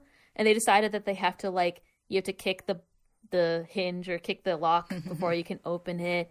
And they didn't want to use motion capture, but they used motion capture for opening the box, which I guess is a complicated animation and stuff like that. So anyway, it's just funny. So figuring out how to open a chest in 3D is very important. Yeah. Yeah. I had a couple of fun moments in this game where I beat the mini boss and ended up right on top of where the chest spawns, so it's spotted underneath me, and Link's looking down under his feet as it appears. That's nice. I feel like we didn't talk enough last time about how great Z targeting is and how wonderful and revolutionary it was. Yes. I don't remember what we said about it. I'm sure we talked about it, but I just don't feel like we talked about it enough. And how I've taken it so for granted, basically, Yes. that you can Z target and that the camera motion is in a circle around you. Mm-hmm. It's very interesting. I just want to call it out again. I mean, you can Z target for the rest of the 3D console Zelda games, but respect to the to Z targeting. I'm just gonna throw it out there again. It's good. So many things. I feel like it's influenced so many games as well. Zelda wouldn't be Zelda if you couldn't Z target. Can you imagine trying to fight all those bosses and try to adjust the camera angle? I can't. Oh. How would you fight an iron knuckle? I can't even. Yeah. I don't know. I don't know what I would do. I was about to say the Z targeting makes the game easier, but there's a lot of not controversy, but some people were very turned off by the 3-day system in Majora's Mask. Yeah. It's definitely stressful. It definitely adds some complication, especially to your first playthrough. If you don't know what you're doing, you have a time limit. You have to figure things out. You also especially with the N64, because with one of the differences with the 3DS is you can skip to a very specific to any hour. Yes. So when you had to go through you could only skip by 6 hours. Yeah, you can go to the night or the. Or was it, every 12 hours. I think it's 12 hours. I think you can go to the day it's every or the 12 night. hours. Yeah. So sometimes if there's something that you need to do, you just wait. So that kind of sucks. So there's a lot of that in the Anjun Cafe quest, which is a great quest. I don't know if I guess we should explicitly say it's where you reunite the two young lovers and they get married and decide to die together. I mean, Yay. yeah, but it's a long involved quest across all 3 days, and it involves a lot of characters all over the town and everything. But there's a lot in the N64 version. There's a lot of times where I was just scrolling through my phone waiting for the time to tick by. You turn on the Song of Double Time and you're just like, all right, here we go. Well, the Song of Double Time only goes right. Yeah, Yes. so Yes, you just don't invert time. So, So if you get, you can go to the start of the day, but if you got to wait for 1 p.m. for someone to show up, you're just like, because you wouldn't want to miss it, because then you have to go all the way back to the first day and do it again, which would be a pain. Yeah. So I definitely, especially with the N64, I definitely see the criticism there. But I mean, with the 3DS, it's fine. I think it's been sort of it's kind of the game has a very strong duality, and so do the kind of reviews, right? Where it's it's a great and innovative game, but it is challenging. And so some people felt the downside is that it's less accessible than Ocarina of Time, which I think I would agree with. Yeah. You can take your time. You can take as long as you want in Ocarina of Time. You can save. You can go through the dungeons slowly. You can mess up and try different things over and over again. When you play, and I think the dungeons, in my opinion, playing again as an adult, having played many. Now we've played through all of the extant Zelda games that would have existed at the time, and we've played beyond, so like we know about other things, like from like the flower spitting you out, the like Deku flowers that comes back in like Wind Waker. So when I saw that, I was like, okay, I know what this is already. So like I kept expecting my magic power to charge. Oh yeah, I know. How rude. I know. And it spins around. I think you can still kind of like adjust the camera. But yeah, so because we have those clues and we've played the game, even though I hadn't played Majora's Mask specifically, like I knew what to anticipate. And I think the dungeons were like I purposely restarted the days for the first time I did it, not knowing what would happen. But I could have just gone and fought the boss. Like, I had probably enough time. It would have been very, very tight. Maybe I could have done it. But, like, I think that the intent with Majora's Mask was that it was supposed to be a more challenging game. And I don't feel like it's impossible. But that's just my opinion. And I'm not a very good gamer in general. I'm not very good at video games. But I've played a lot of Zelda games, so I think that helps. If this was the first Zelda game you ever played, I could see it being very difficult to understand. Well, but I mean, I guess if you think about it, the only similar game was Ocarina of Time. Yeah. Because that was, and so I see it. And, like, I find the dungeons a little more stressful, especially the Snowhead and the Great Bay. Yeah. They're a little bit more, like, I feel like the design is a lot more complex. But that also makes it a little more, like, it's more challenging, but that also means that it's easier to get lost. Yeah. And you're on a time limit, so if you're trying to find all the great fairies and you didn't start over from the very beginning, like, there was, I think the Great Bay Temple in particular, and the Stone Tower, I did not get all the great fairies in time to beat the boss for Great Bay, and then I didn't get enough fairies, and I couldn't beat the boss in Stone Tower, so I had to do that whole dungeon basically all over again. Stone Tower, with the exception of that, I had light arrows from the beginning, but like that still was like a long and an arduous process, and the fact that like you had to start over, you had to collect all the keys, you had to collect all the fairies, you had to beat all the mini bosses, get to the boss. It's a process. Stone Tower seems to have a lot of mini bosses. It has more than the other dungeons. And it has the really interesting but challenging mechanic of flipping upside down. Yeah. It's really cool. It was really cool. Yeah. Oh, yeah. I saw, again, I watched the playthrough. Yeah, I think Stone Tower Temple is like a top Zelda dungeon in like the whole series. I saw the button on the ceiling and I was like, I bet this is going to flip over later. And it definitely did, and I was not disappointed. Do you think that this water temple was harder or easier than the water temple from Ocarina of Time? I found it challenging, specifically to get all the fairies. It's definitely a little more maze-like, because you go through the little pipes and all that, but... Like, I remember, I think playing it when I was younger, I definitely found it more challenging. So I don't know. I'm mixed. I think just like Tattle is a direct response to criticism of Navi. I think Great Bay Temple is a direct response to criticism of the Water Temple, because it's got a lot better signposting. I think of like, there's a lot of like the pipes are color coded, and there's like little like direction arrows, kind of arrows which way you need to go the into wall. things and stuff. Yes. I remember liking it a lot when I played it on the 3DS version. But it is terrible on the N64 because Zora Link has terrible swimming controls. Holy shit.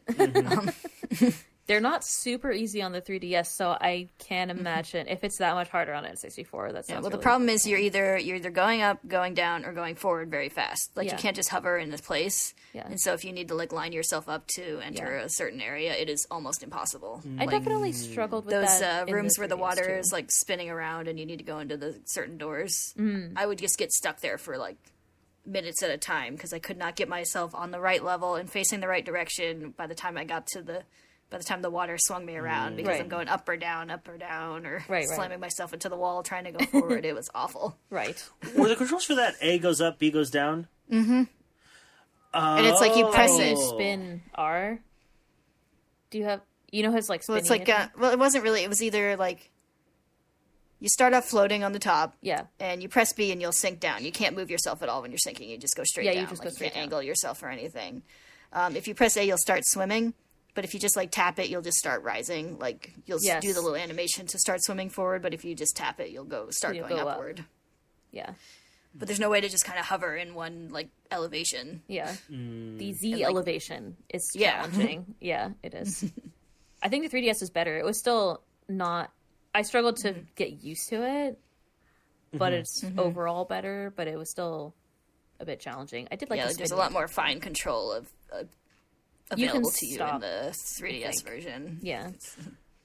The one issue I had with the 3DS is in N64, if you didn't have magic, you could still swim pretty fast.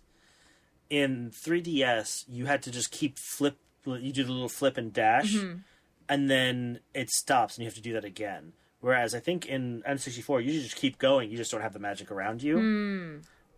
So, like, for example, I had several times I had to go into the Pirate Fortress or something like that. I was swimming in Great Bay, but I'd run out of magic very fast, and then I had to just slowly just dash and dash and dash rather than being able to just keep going pretty quickly. And there isn't very much magic drop in the water, so it's not like you have like a path that you can take to help keep you going. Yeah, they provided that a lot for, like, when you're in the Goron mask tasks. Like, there was always pots around that you could break. Yes. Yeah, I don't think just swimming involved the magic at all in N64. Like, you press another button to do your little shield thing, but... Yeah. Unrelated question. Do you think that there are more side quests in Majora's Mask and Ocarina of Time? I want to say yes. Because I feel like a lot of the masks are... There are side quests to get the mask, which is just needed to get a side quest to get an item, like a heart piece or something. Yeah. I want to say... And then you still have the heart pieces as side quests. I want to say that the answer is yes. Yeah, they're definitely more varied and involved, so I'm not sure if that just makes it feel like there's more, or if there are more.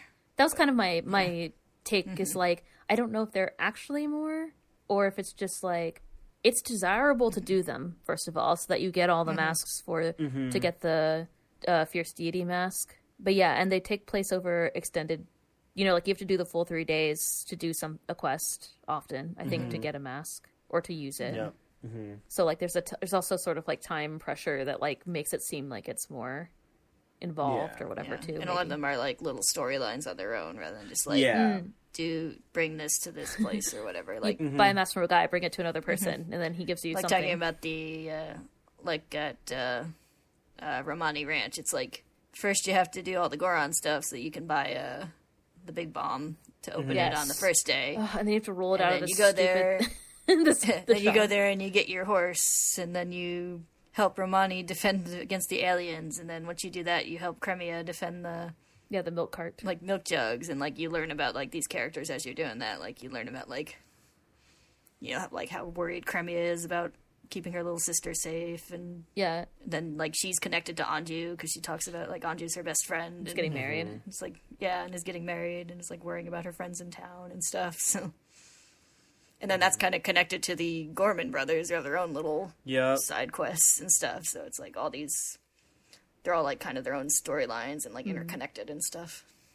It definitely improved, I guess, but expanded on the idea from Link's Awakening of having this like town of people who are all sort of like interconnected, and you're like stepping into their story that they're already living, basically. Yeah.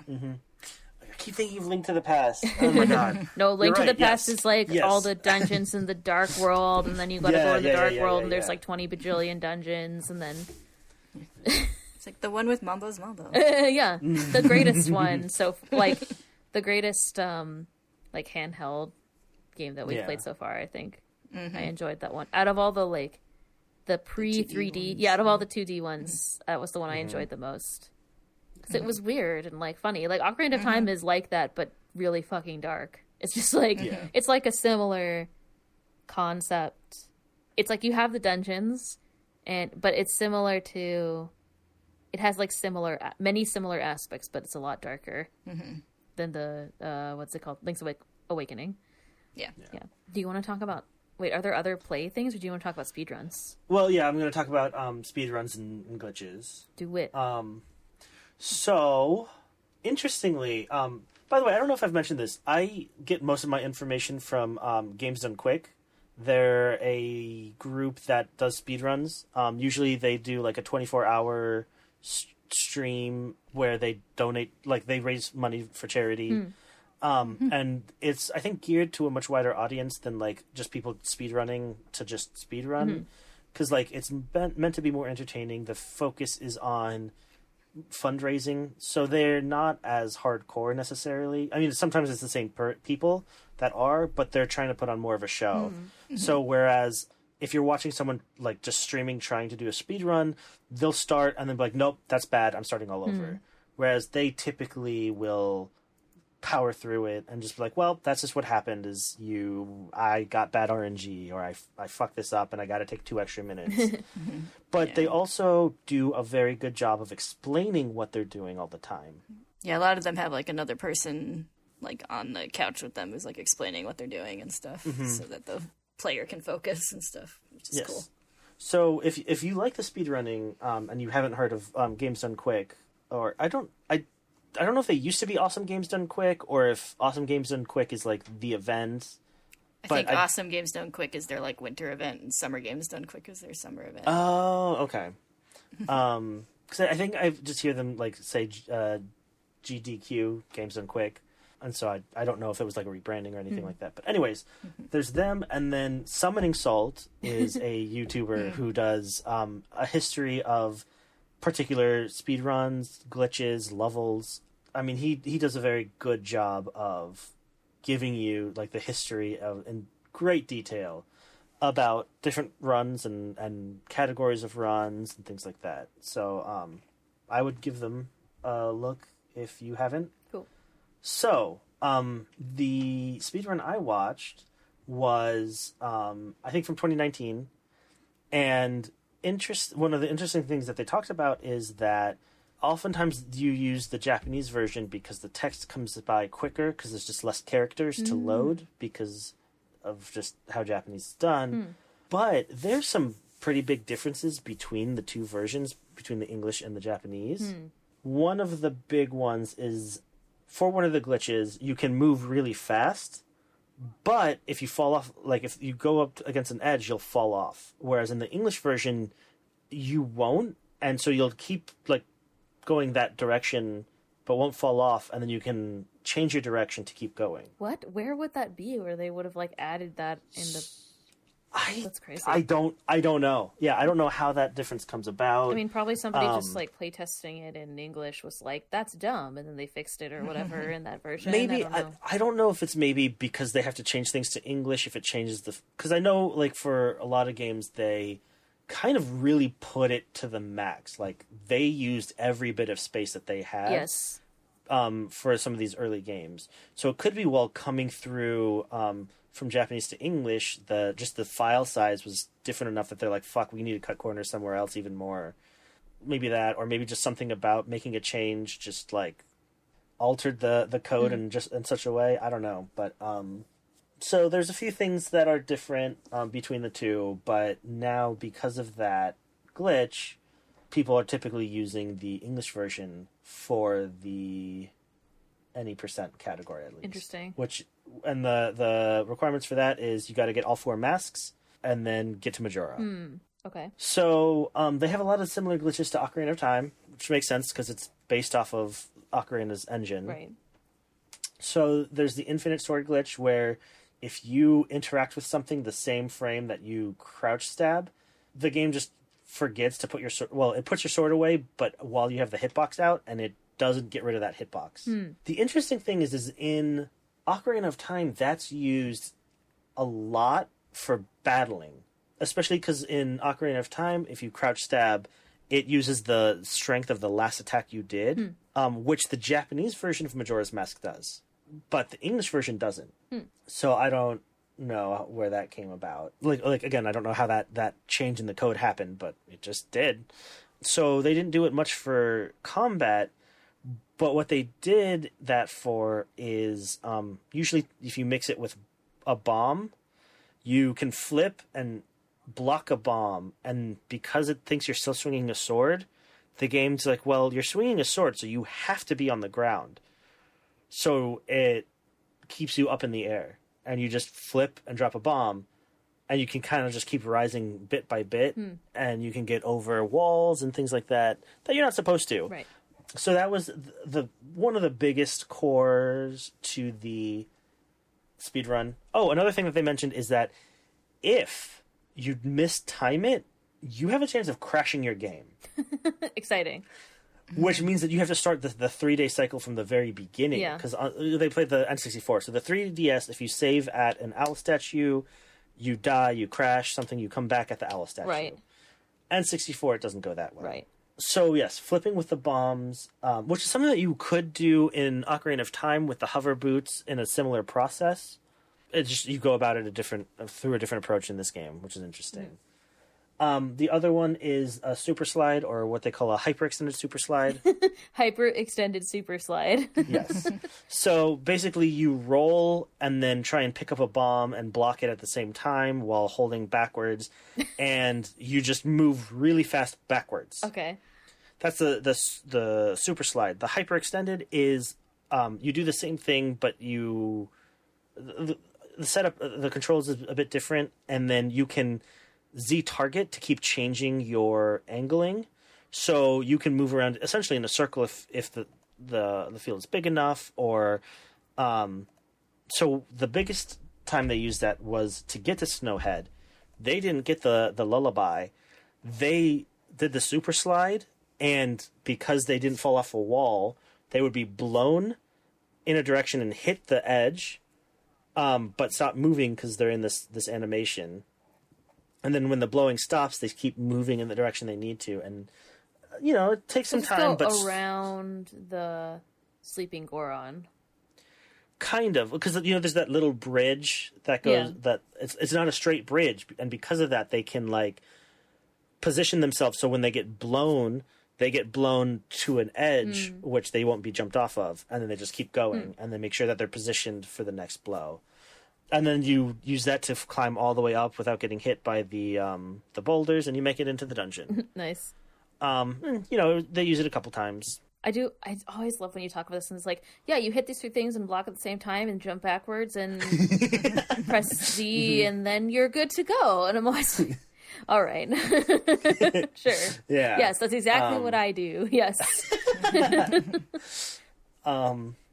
Then there is another glitch that's really interesting.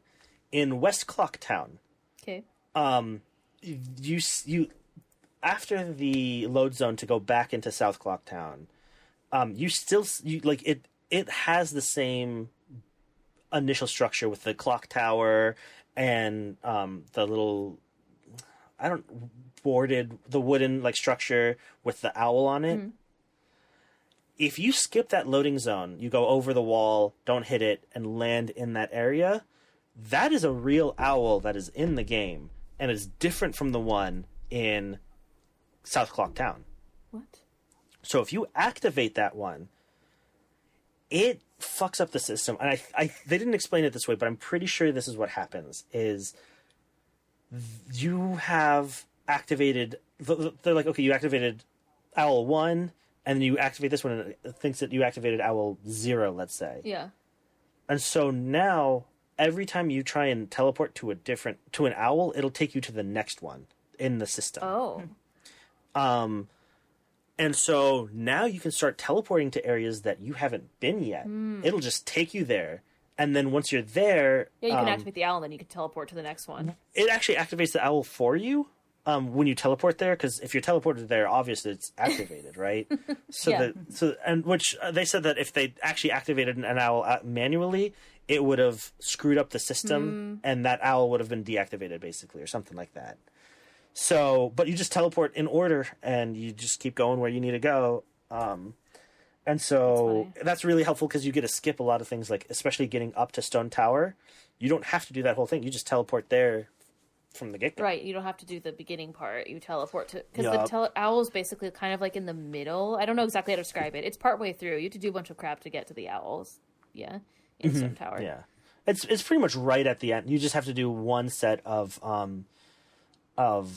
the moving the little blocks to make that bridge. That's about it. Which they also don't even do, because there's another glitch where if you if you enter a cutscene at the same time you enter a cutscene. Wait, you enter a cutscene the same time you enter a cutscene? Yeah. So, but basically, what they did is they would bring out the ocarina the same time they hit the button. So you're in the ocarina animation, and then you get out of it, and you can move during the animation where the blocks are moving. And what that does for you is you jump on it, and you don't even have to play the Eulogy of Emptiness to like make copies of yourself and do the whole puzzle to get that last part of getting into the Stone Tower. You're just in there. Yep. So fancy. Right. And then the rest of the glitches involve... So they only got 2 masks. Okay. The Deku mask and the Zora mask. They skipped the Goron. I'm not going to list the rest. They skipped the rest. But they especially skipped the Goron. And what... Because I told you that they don't need the lullaby to get into the Stone Tower. Right.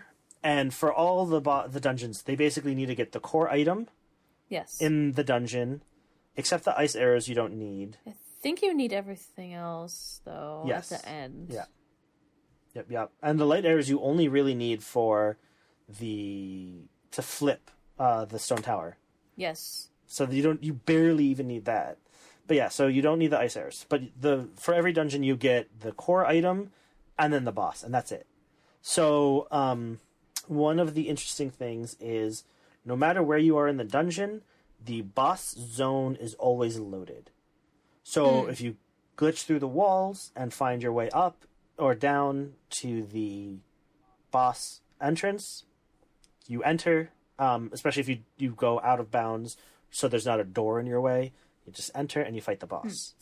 So there's a lot of you just glitch through the wall and make your way to where you need to go. The most common way of changing your elevation is with bombs. And so bombs are very important. There's a glitch that you can do in Ocarina of Time and in this game where you're able to override one item with the other. If, while you're using an item, you change the C-stick, the button equipped with something else, it will think that is the item that's supposed to be there. So if you put bomb shoes in, let's say, a bottle slot, it's now going to think, okay, well... every time you use a bottle that you're using a bomb shoe? Oh, no, I think it's the opposite.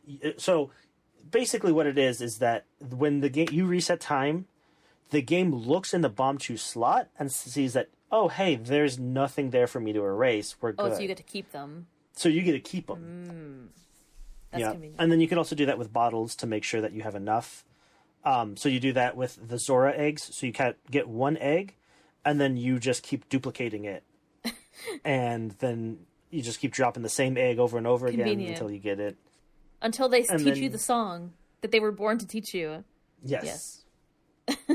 And then the last glitch is if you play the Song of Time and go out of bounds at the same time, the game is like, oh, you played the Song of Time, but we didn't have a chance to ask you, do you want to reset? So the next time text appears, it's going to be, do you want to reset?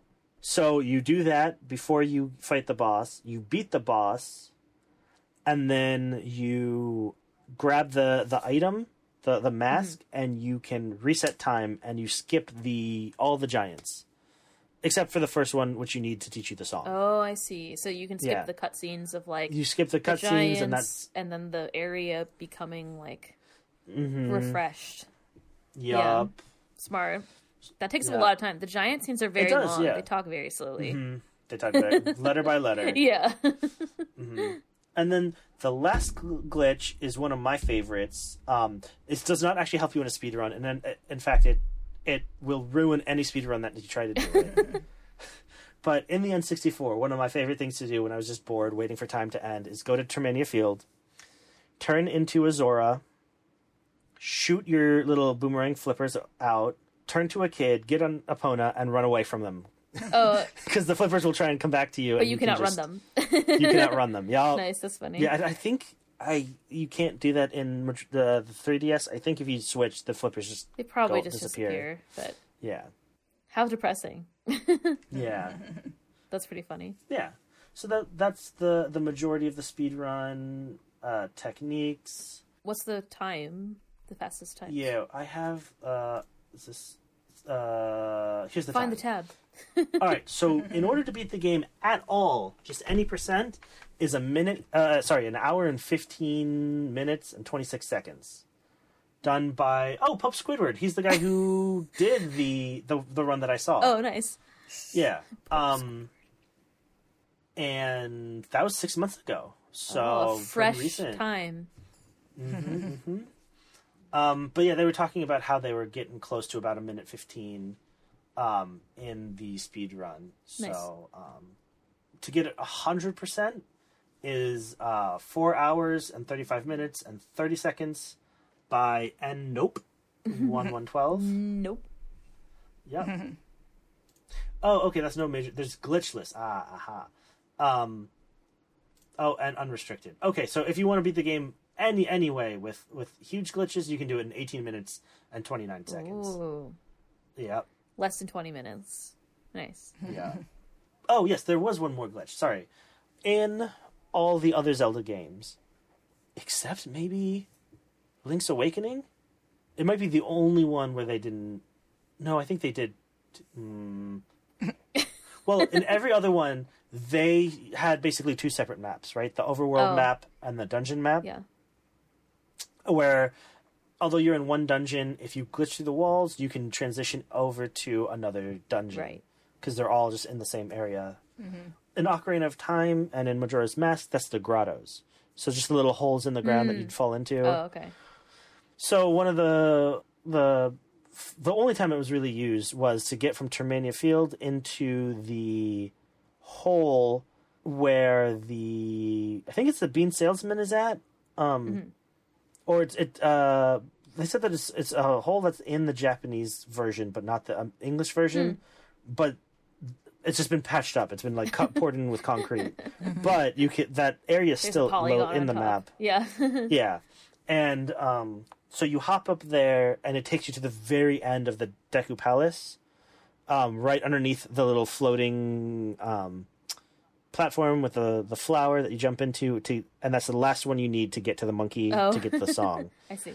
So you use the flip and with the bombs to levitate, and you get up there, and bam, you're done. So you use that once, but it's another notable glitch through the game. Yeah, you don't have to do all of that. Sneaking, flying, etc. Yeah. Nice. Yep. And then there's version differences. So the two big different versions are the N64 version and the 3DS version. So there's a lot of small quality of life changes. Like we talked about the reticle for the hookshot. The time is now just a bar rather than a clock, which I don't like as much, but also on a smaller screen, you kind of need that space, so it makes sense. Yeah, it also is clear like what time it is. Like that is true. It's very clear, but I do like the design on the original. It's cool, but I understand that functionally it's not as good. And then other things that have like reticles and stuff like that, like the blowing your bubble, I think shoots a lot more straight, whereas in the N64 it would like whiz around in like a circle. So even if you were pointed directly at something, you'd sort of miss sometimes just depending on the distance. We talked about some of the changes to like swimming. Yeah. Time manipulation is a big one, right? The Song of Double Time, you can now choose which hour you go to rather than each 12-hour increment. So that's a huge, huge difference. Oh, yeah. One thing... Oh, sorry, go ahead. No, go ahead. Oh, I just was reading this article also that has some differences. And one that I found really helpful was like in the 3DS, you can see the songs at the same time. So like, you can see them at the bottom of the save screen while you're playing the instrument. Like I used to actually know them when we played Ocarina of Time, but like I didn't remember any of the songs that I learned in Majora's Mask because you can just open that thing and like read it at the same time while you're playing it, which is nice because it has the two screens as opposed to like looking at the save screen and then playing the instrument, which was nice. Because similarly, because you have the two screens, you always have your inventories down there, so it's much easier for you to swap items in and out just through a touch. And they give you 4 item slots instead of 3. The worst change, I think, is the bosses. They've added each boss to have like a big eye that you attack, and that's how you end up beating them. And I found the last two bosses, Twin Mold and what's his name? Gjord. Yeah. George. I found those boss Bottles. boss battles to be much more difficult. And They were more difficult. yeah, yeah. Goat was okay. Yeah, Goat was fine. Goat was fine. And Old Walla is fine. But yeah, especially those last two. Especially Twin. I don't know. Maybe I didn't know I was doing Twin Rover wrong. But it took me forever to beat him. And I feel like that I couldn't have been doing it the right way. One of the things I read or saw on the speedrun is that the Twin Molds, the red one is, I think it takes 10 arrows to knock them out. But if you do the ice arrow on the red one or the fire arrow on the blue one, you do triple damage. And so you only need to hit them like 3 times or something like that. So maybe, because I kept trying to use the light arrows on them because like that's the item I got in the dungeon. Right. Obviously, that's the one I need to use. That would make sense. But also, they in the 3DS they do have a different kind of appearance, and they have those red gems, which maybe is an indicator. I don't know. It was frustrating. It was traumatic. Let's put it at that. You describing how traumatic it was is like me playing every boss. So like, it took me so long. I had to do it multiple times, and it was so hard. As every except for Goat. That was the only boss in any of the games that we played so far, probably, where I just like was able to do it the first time without like it wasn't that hard, and I didn't like nearly die. Like nearly completely die multiple times. So I love that Goat's name is Goat. I know. It's a goat and its name is Goat. I mean, it's kind of like a bull. I also love that all the like main bosses are like bull with mask, fish with mask, like whatever. It's really funny. I enjoyed that. Fishing. There's now fishing holes where you can collect fish. Very important. Yeah, not really necessary to 100% the game. There aren't really anything that you get from it other than bragging rights of completing it. Like, there's no heart pieces or any in-game benefits to doing it. A nice little Easter egg is that you can equip the Fierce Deity mask while you're in the fishing areas, in addition to the normal boss zones when you're allowed to use it. It's cool. So you can like stab the fish or something, like with. I think just to be able to use it more to see the design. It to be cool. That sort of thing. Yeah, it is cool. Yeah, it's definitely a very. It's cool. Very you don't get to use it pleasing. basically, and yeah. Until you've already beat the game, still can be fun. One of my favorites was actually not using the Fierce Deity, but later on you get the Chateau de Romani or whatever, the magic milk. Yeah. And that gives you infinite magic. And then you can go fight Goat, and you don't even have to worry about magic. You just go around in circles and not even fight him. You just keep rolling, nice. Like Ludacris has always advocated for. Good. A reference that everyone. Oh, absolutely. Yes. A reference for all. Yes. More quality of life changes. The Bomber Notebook has been a little updated. They have the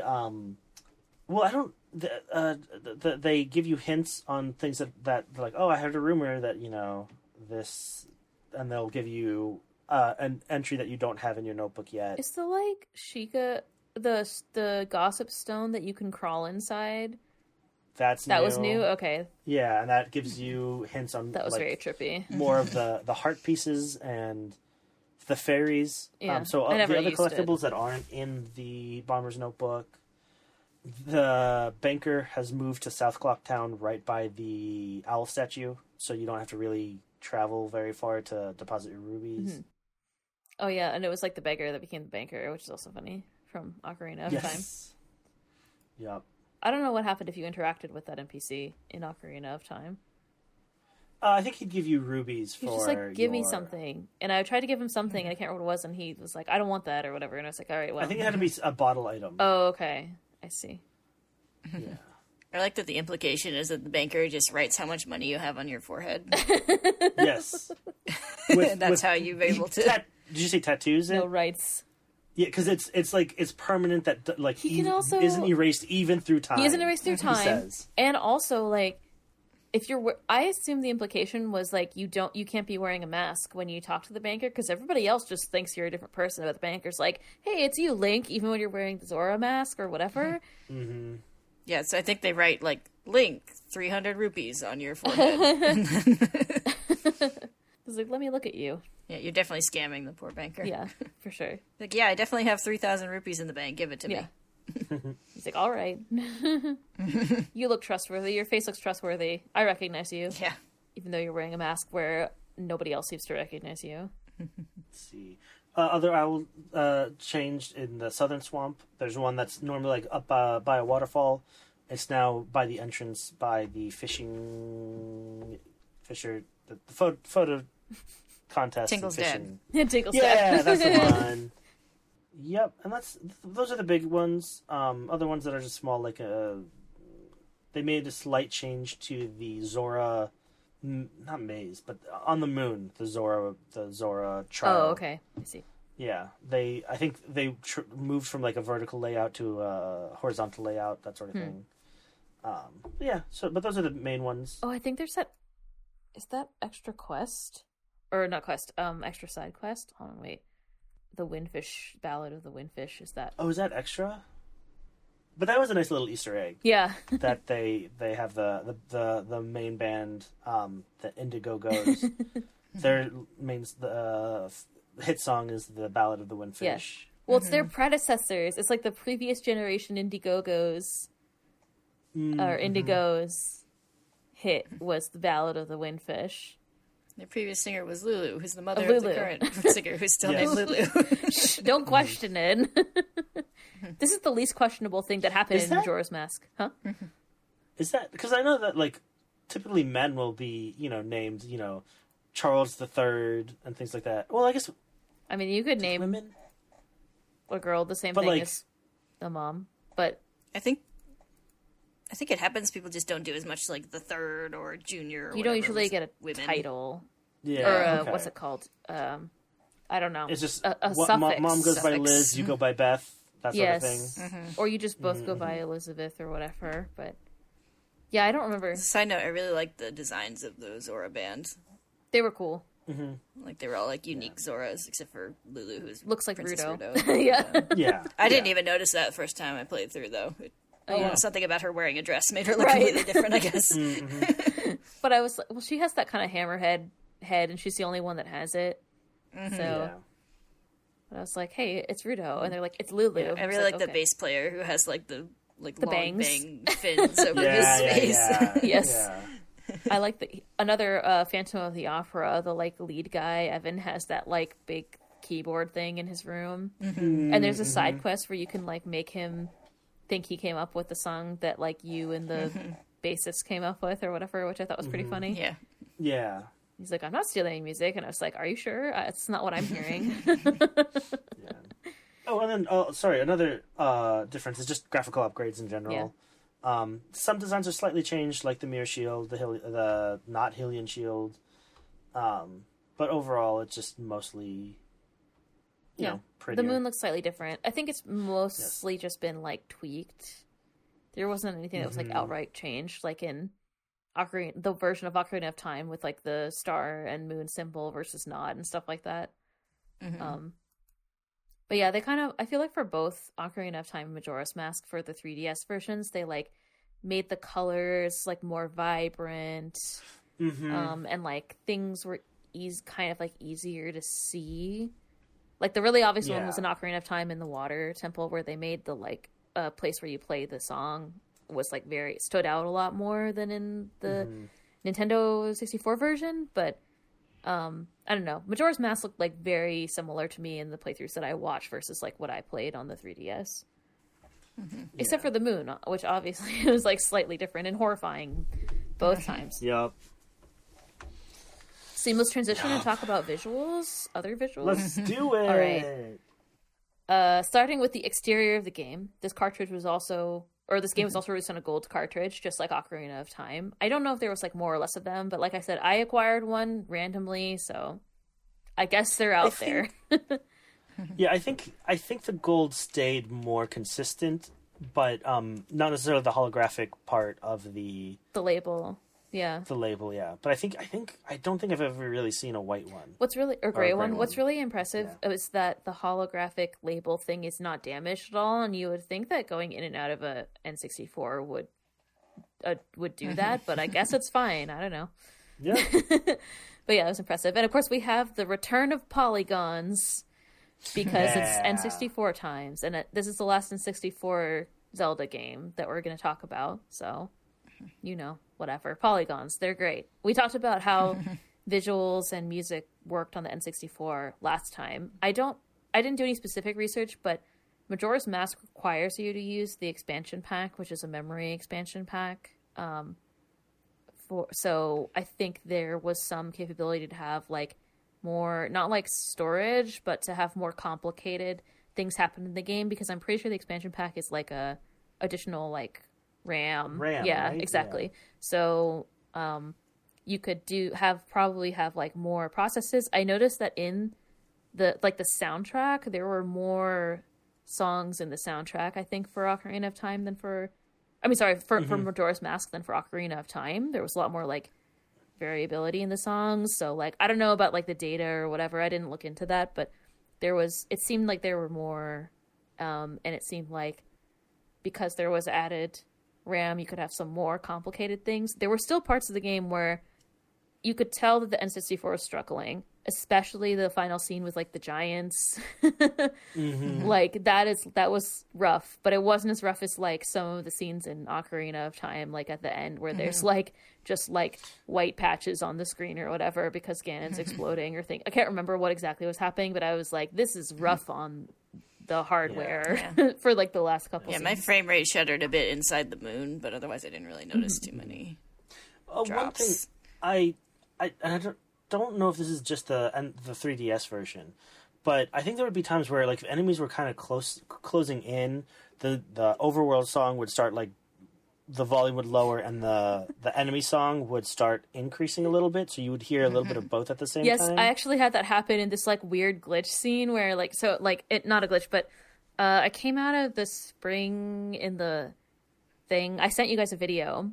Yeah, it was a swamp. Yeah, right? It was right at the edge of the swamp it was like in in like Snowhead. Spring on the mountain. Yeah, it was spring on the mountain. But it was right next to the water, and there's like a bee, like there's a wasp enemy nearby. I finally figured out what it was. But yeah, it was playing like the general like field music and the enemy music at the same time, because it was like mid transition and I started a dialogue, and it was so bizarre. It was like the weirdest like experience. I don't know if that happened on the N64, but that happened to me on the 3DS, and it was pretty funny. But yeah, so there's more fade between them, at least on the 3DS. The game looks notably better than Ocarina of Time. I don't know if that's anything to do with the expansion pack, or they just are better at making games, but I don't know. I think like I like stopped and admired a lot of like texture work and stuff. Like I was like, this looks great. Like So Ocarina of Time came out 2 years before this, I think, because it was 98, I think. And this came out in 2000.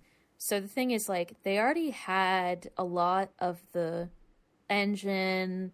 They had worked out things like we talked about last time, like the having different size textures for graphics and stuff like that. So I think there was like mechanical things about the graphics they'd already kind of figured out with Ocarina of Time, and probably subsequent games, because like Ocarina of Time was one of the early games for the N64 also.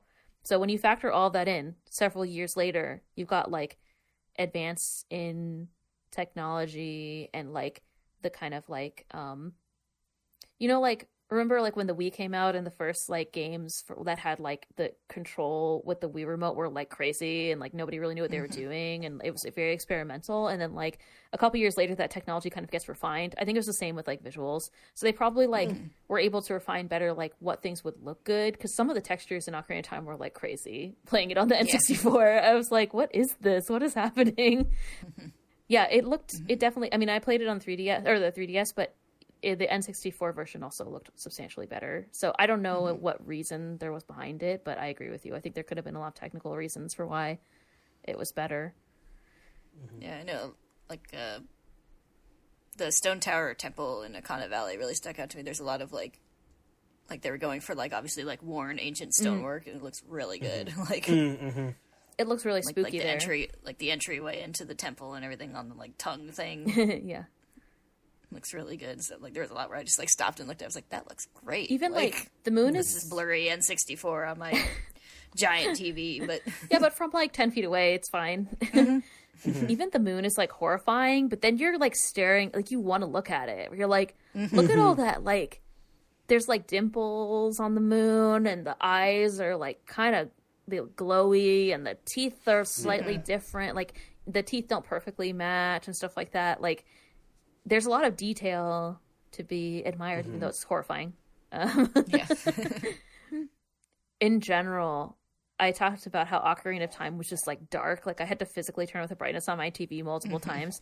But, like, Ocarina of Time is... Or, not Ocarina of Time. Majora's Mask is... Literally, it's like it's figuratively dark and literally dark, just like Ocarina of Time. Yeah. And like, there's a lot of like, I found like the mask transitions really disturbing. Yeah. For example, we even talked about that. Yeah, we talked about how you use them and like control them, and that's great. But putting them on, I was like, man, I have to do it again. I have to do this again. And every time it's like, there's like the soulless, like empty eyes. And the transition is like a scream. Like, it's not good. Like, it's not pleasant. Like, you have this like visceral reaction from Link of putting the mask on. And it is not good. Yeah, like, it is obviously like physically painful to use these transformation masks. Physically and emotionally painful. Yeah.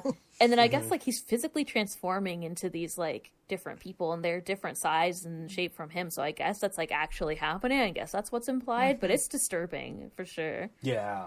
Yeah. It's like, you can skip that cutscene, but sometimes I just watch it just because it's just like, it's so like fascinatingly awful. Yeah. Like, it's disturbing. Yeah. I didn't know you could skip it. I wish I knew that.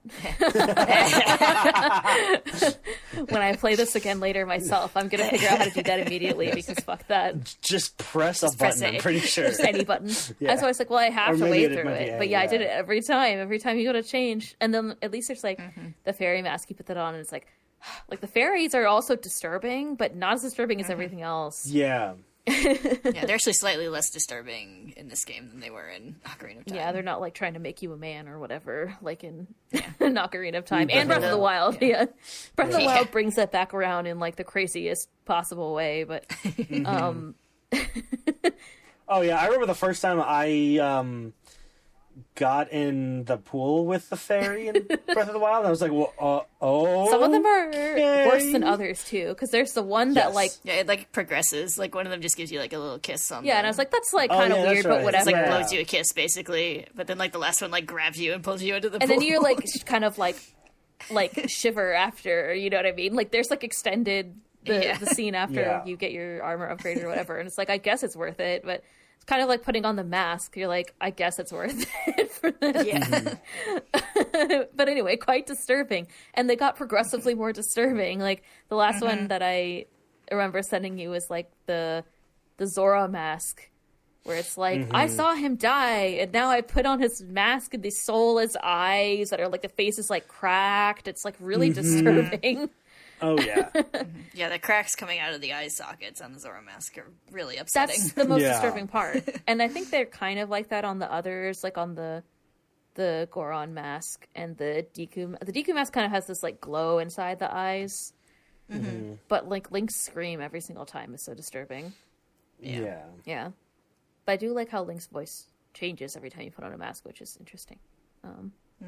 Yeah, so that's fucked up. One other thing that I thought was kind of interesting is the like statue designs when you play the like Elegy of Emptiness. Oh yeah, because they're also disturbing, but in a different way. Because they like purposefully look sort of soulless. Like, they have this really creepy, like far off expression. It's like the opposite of the mask.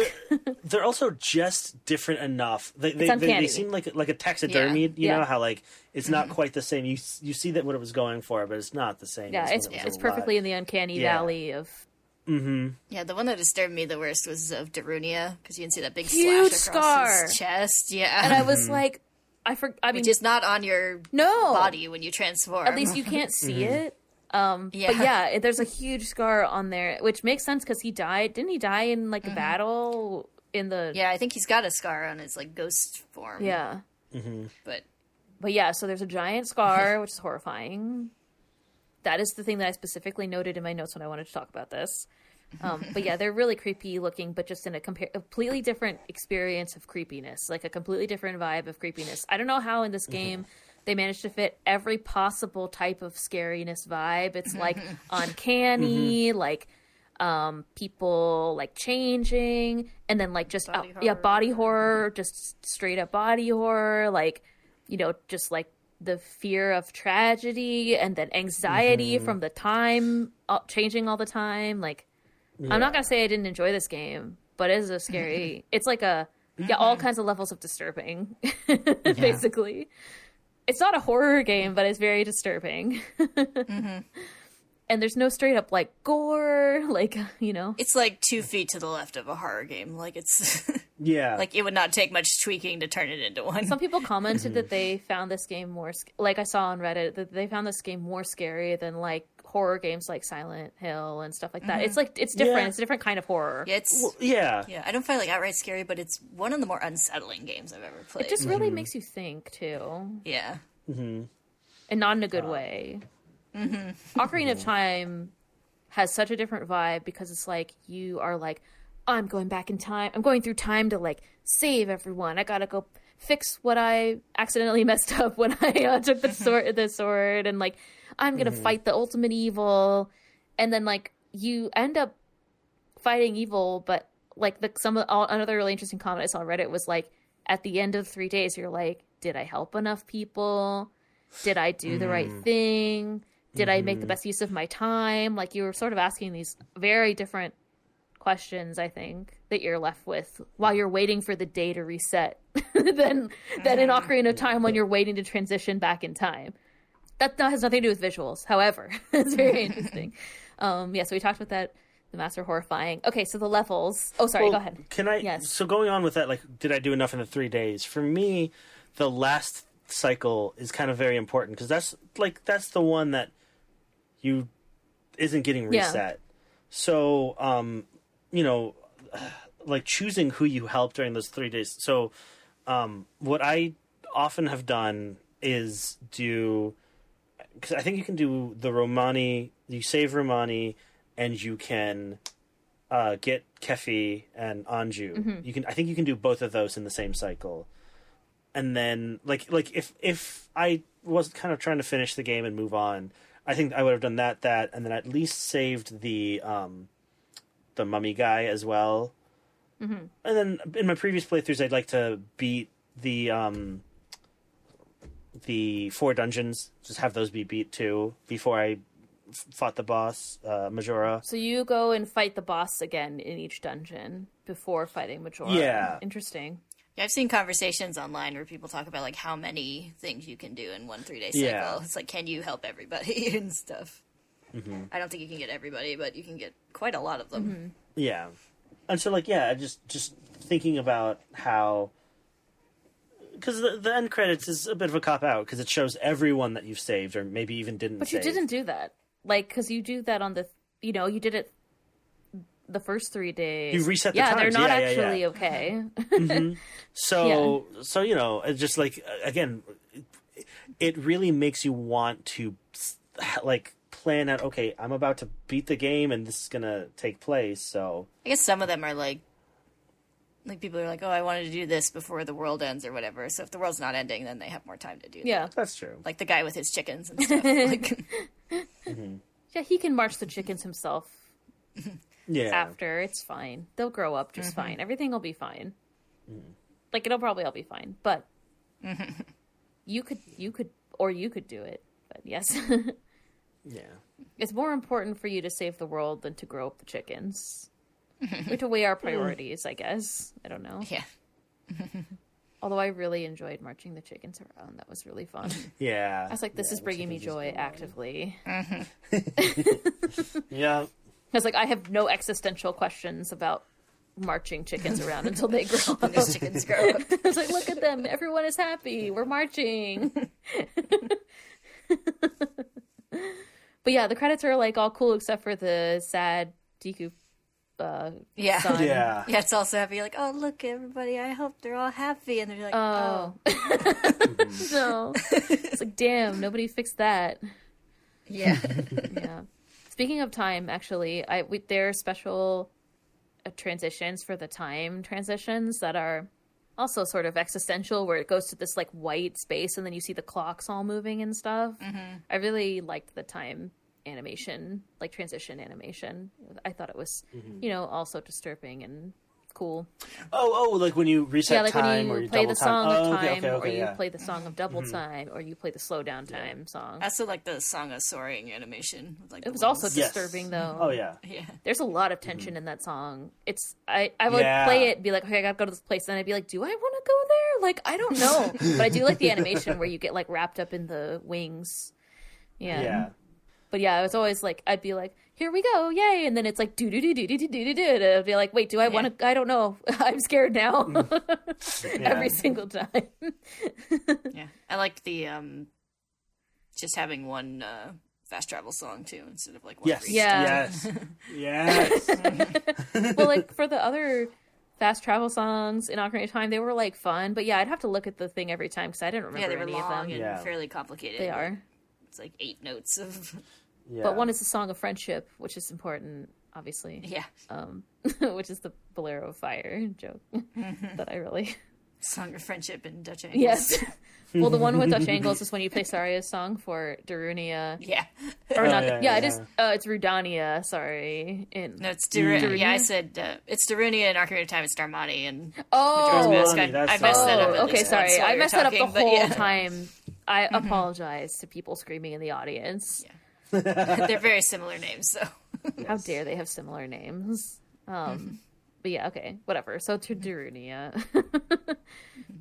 But yeah, it is nice to have one song and to have like a method where like, okay, there's going to be one owl in a relevant area and definitely one somewhere near or inside the dungeon, basically. So you can kind of like anticipate that after the first one, which is nice. Yeah. Well, you were talking about the visuals of the clock, and then we kind of touched upon this, but also just like the sound effect and the visuals of the dawn of the third day. that I mean, it is very iconic. I mean, I see it all the time in Yeah, just it's like become a meme. It is a meme. yeah, but it's also very very powerful. And I mean, as we said, the dawn of a new day is just such a I don't know, because of It's how such a good payoff. powerful like just the normal screen is. That novel one really just hits even harder. And the sound effects were reused from Ocarina of Time. But, like, I don't think that lessens them at all. It's like the daybreak sound effect. And when it's, like, dawn of the first day. I think it's maybe dawn for every day if you're not in a dungeon, I'm not sure. But definitely the first day. And then, like, the Yeah, night they played this, howl. the little noises. Yeah. The little transition ones. Yeah, I like that too, where it's like it makes it a little more unobtrusive, so it doesn't interrupt your flow when you're going through a dungeon, but it still lets you know that time is passing. So. Yeah. They use them again, at least definitely in Wind Waker. The sun rising one. Yeah. One thing that I noticed immediately and really enjoyed was the different music in Clocktown during the 3 days. It gets faster. So like the first day is like the do do do do do do do, and it's all very cheerful. Like we're getting ready for a festival, kind of medieval vibe.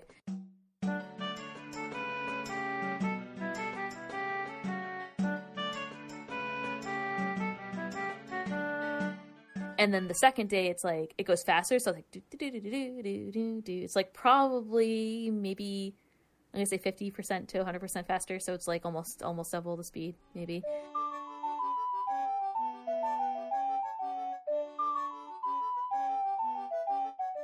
And then the last day, it's like really, it's faster, and it has a drone, this added drone in the background that goes like.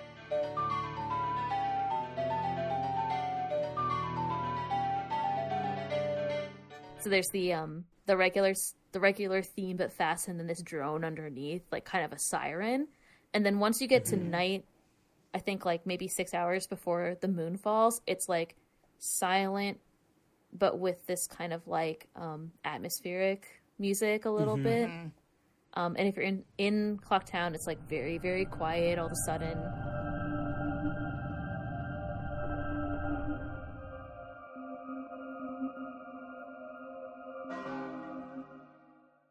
It's very disturbing. Yeah. And I didn't like that the first time that I came back. I was like, what the fuck is this?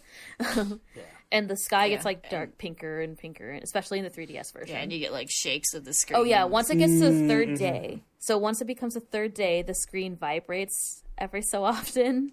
It's all day long the third day.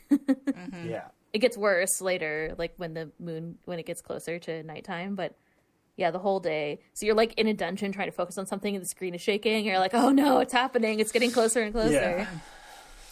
Yeah, it feels very apocalyptic. Like it's a really good... It's disturbing. Good atmosphere in that last day. If I had to pick one word to describe Majora's Mask, it would be disturbing. Yes. Yep. It's really cool. Oh, Koji Kondo. Koji Kondo was the main composer for this as well, who we know and love. And then a guy named Toru Minagishi also had some credits for some of the battle songs. He also wrote a shit ton of the KK songs for the original Animal Crossing. And then I think he came back and did some things for later Zelda games, but we'll see later in later episodes. Oh yeah, he did some things for Wind Waker and Twilight Princess and Phantom Hourglass and Spirit Tracks. Yeah. So so he comes in later. Koji Kondo eventually becomes like more of a, I think like a high-level director in his kind of career path, and doesn't do like direct composition as much in the later Zelda games. So I don't remember if this is the last one, but this is probably one of the later ones he was like heavily involved in doing composition for, just out of, for curiosity. But then his songs are so embedded in the series anyway. They don't go away. Like, yeah. And also this one had the Return of the Hyrule Field theme, y'all. Except it's like the Termina Field. Which we all know is Hyrule Field. Come on, like, don't lie. I mean, yeah, we're in Termina, but no, it's so the Hyrule Field theme is back, and they use it when you clear the temple. There's a slow version where it's like do do do do do do do, and then it transitions, like it becomes spring, or the muck all clears, or whatever the problem is goes away. So it's also repeated there too. Triumphant reprieve. Yeah. Which is great. I was like, yay, I'm in a real Zelda game. We're riding on Epona. We've had the Hyrule Field theme. Like, we're doing it. It's happening. And then you put on a horrifying mask, and then you're like, I'm in Majora's Mask, not in a regular Zelda game. And yeah, of course, music is a huge part of this game, both in atmosphere and in gameplay. As we already discussed, many of the, you have to learn songs from people. You have the same amount of songs that you did in Ocarina of Time, which includes the Scarecrow song, and some of them are the same as Ocarina of Time, like the Song of Time. Obviously does something different in this game where you go and reset over and over again. There's also Song of Storms, which is called something else, I think, but it does a lot of random stuff. It dispels curses. It does. So it actually has a use other than the one thing that it does in Ocarina of Time. And so it dispels curses. It also gets the water flowing so that you can access the house with the guy, the music box house, and a bunch of different things. It also, there's that side quest with Flat and Sharp, or maybe it's not a side quest, but the composers brothers, and so you play the Song of Storms, which is Flat's song to Sharp, and then it he doesn't kill you or whatever. I don't know. I can't remember exactly what it does, but there's that. I think it dispels his curse, which is what allows the water to flow again. So it's everything's vaguely under the heading of dispels a curse. Yes. Yeah. Watery dispels a curse. There's a Pona song again. Oh yes. There's a Scarecrow song, which I didn't end up using.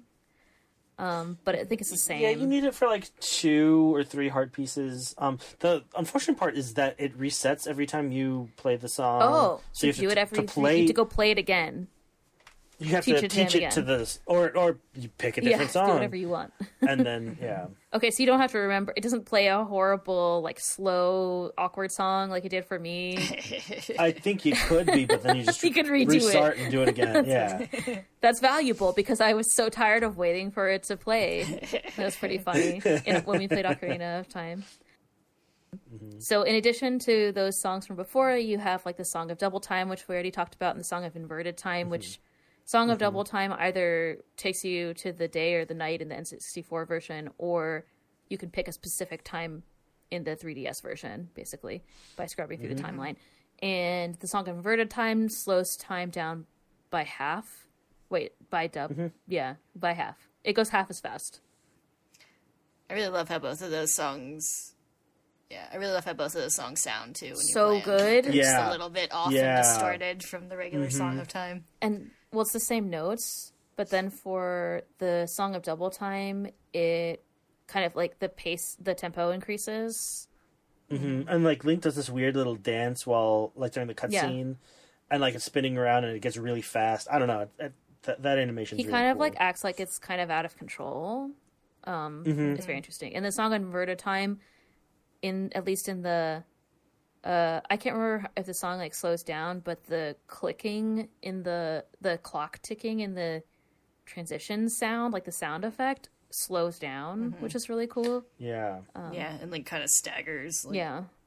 I feel like those songs make you feel really powerful in this game where not a lot is like in your control initially. Like you have this deadline that's ticking down, but then once you have access to those songs specifically, I feel like it gives you like a little bit more leeway and freedom to do what you want, which is nice. It gives you like a real sense of agency in the game. Just like the teleportation, like the owls, the Song of Soaring, like you said. We talked about this a little bit, like that I just think it's very tense. The song itself is like the 6 notes you play sound fine, but then like the rest of the song and the animation is like it has this increasing pitch, so it goes up in pitch and like tempo a little bit, and then you get kind of like wrapped up in the wings and taken away. It always kind of like made me anxious. Like we're going to a place and it's like you picked the place, like you did everything, you had agency in what you did, but then you're like getting kind of swooped away and it's a little bit awkward. And then you have the songs that you have to learn to enter the temples through various methods, like the Goron Lullaby, the New Wave Bossa Nova, and the song Sonata of Awakening. And we talked about Epona, Song of Storms. Oh, and then the last one, there's the Elegy of Emptiness that lets you leave the statues, the horrifying statues that we talked about before. And then last but not least is the Oath to the Order, which you learn very early in the game, but then you don't need to use it until later. I was like, what is this song for? Like when I first learned it, and I was like, what is going on with these like weird giant things in the clouds? Like it becomes more obvious later as the game goes on, but I was like, what the fuck is this when you learn it for the first time? But yeah, so you have the songs again, and you have your trusty ocarina that you have to get back at the beginning of the game, and the music is also represented on staff, just like in Ocarina of Time. So you have that, and there's also a whole like couple of musical side quests, which we talked about earlier. But there's the one where you get the band leader, the Zoras, to like learn your song that Mikao was working on with the bass player, which gives you a heart piece. And then if you perform the Windfish, the Song of the Windfish, or the Ballad of the Windfish in the bar, then you also get a heart piece. You as Link play all the different parts with your different masks, which is really funny. Yeah. And the Ballad of the Windfish is, of course, a reference to Link's Awakening. It's not the same song. At least it doesn't sound that similar to me. It could be like parts of it are like reorchestrated or something, but it doesn't sound exactly the same. But yeah. Also, all the Zora members are like playing older songs in their rooms when you like enter them. Like one's playing like the credits theme from the original Zelda, and I think one's playing like the dungeon theme from Link to the Past or something like that. And all their instruments sound different. When you transform, I should talk about this also. When you transform using the transformation masks, you have a different instrument that's not an ocarina. So like when you're the Deku Scrub, you have it sounds like kind of a trumpety sound. You have these little like wood. I don't know, growths that you could play. They look like they're like attached to you. I don't really get it, but whatever. So you have that. And then you have, as the Goron, you have drums. And then as the Zora Mikao, you have his sick guitar, fish skeleton guitar that you can play, even though you left it at his grave, but whatever. I'm not talking about I think the implication is that the Ocarina of Time is magical and like transforms into whatever you can actually play in the form you're in. He's saying Mikau can't play a ocarina. Maybe he doesn't breathe. Not with his fish fingers. Yeah.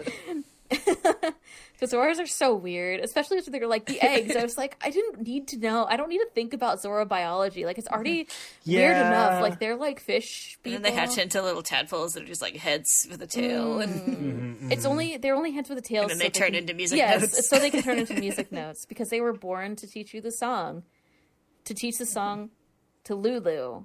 I was like, what is this dialogue? But okay, whatever. I'm gonna go do it. Like, I'm not questioning it. I'm just saying it's weird as fuck. Anyway. Yes. Yeah, it's like, so are you gonna go like get your kids after? Yeah, this? like what the hell? I don't. Yeah, and I don't know who's It's like, the or do daddy. they just live in Listen. the laboratory now? Well, apparently they needed to be raised in the laboratory water because the water in the Great Bay was fucked up. But after you save it, maybe it's okay. I don't know. Yeah, maybe afterward. I don't know. I'm sure. What does the fandom think? Is there fanfic about this? There must be. Let's see. It's like AO3 Lulu / Macau. Post game.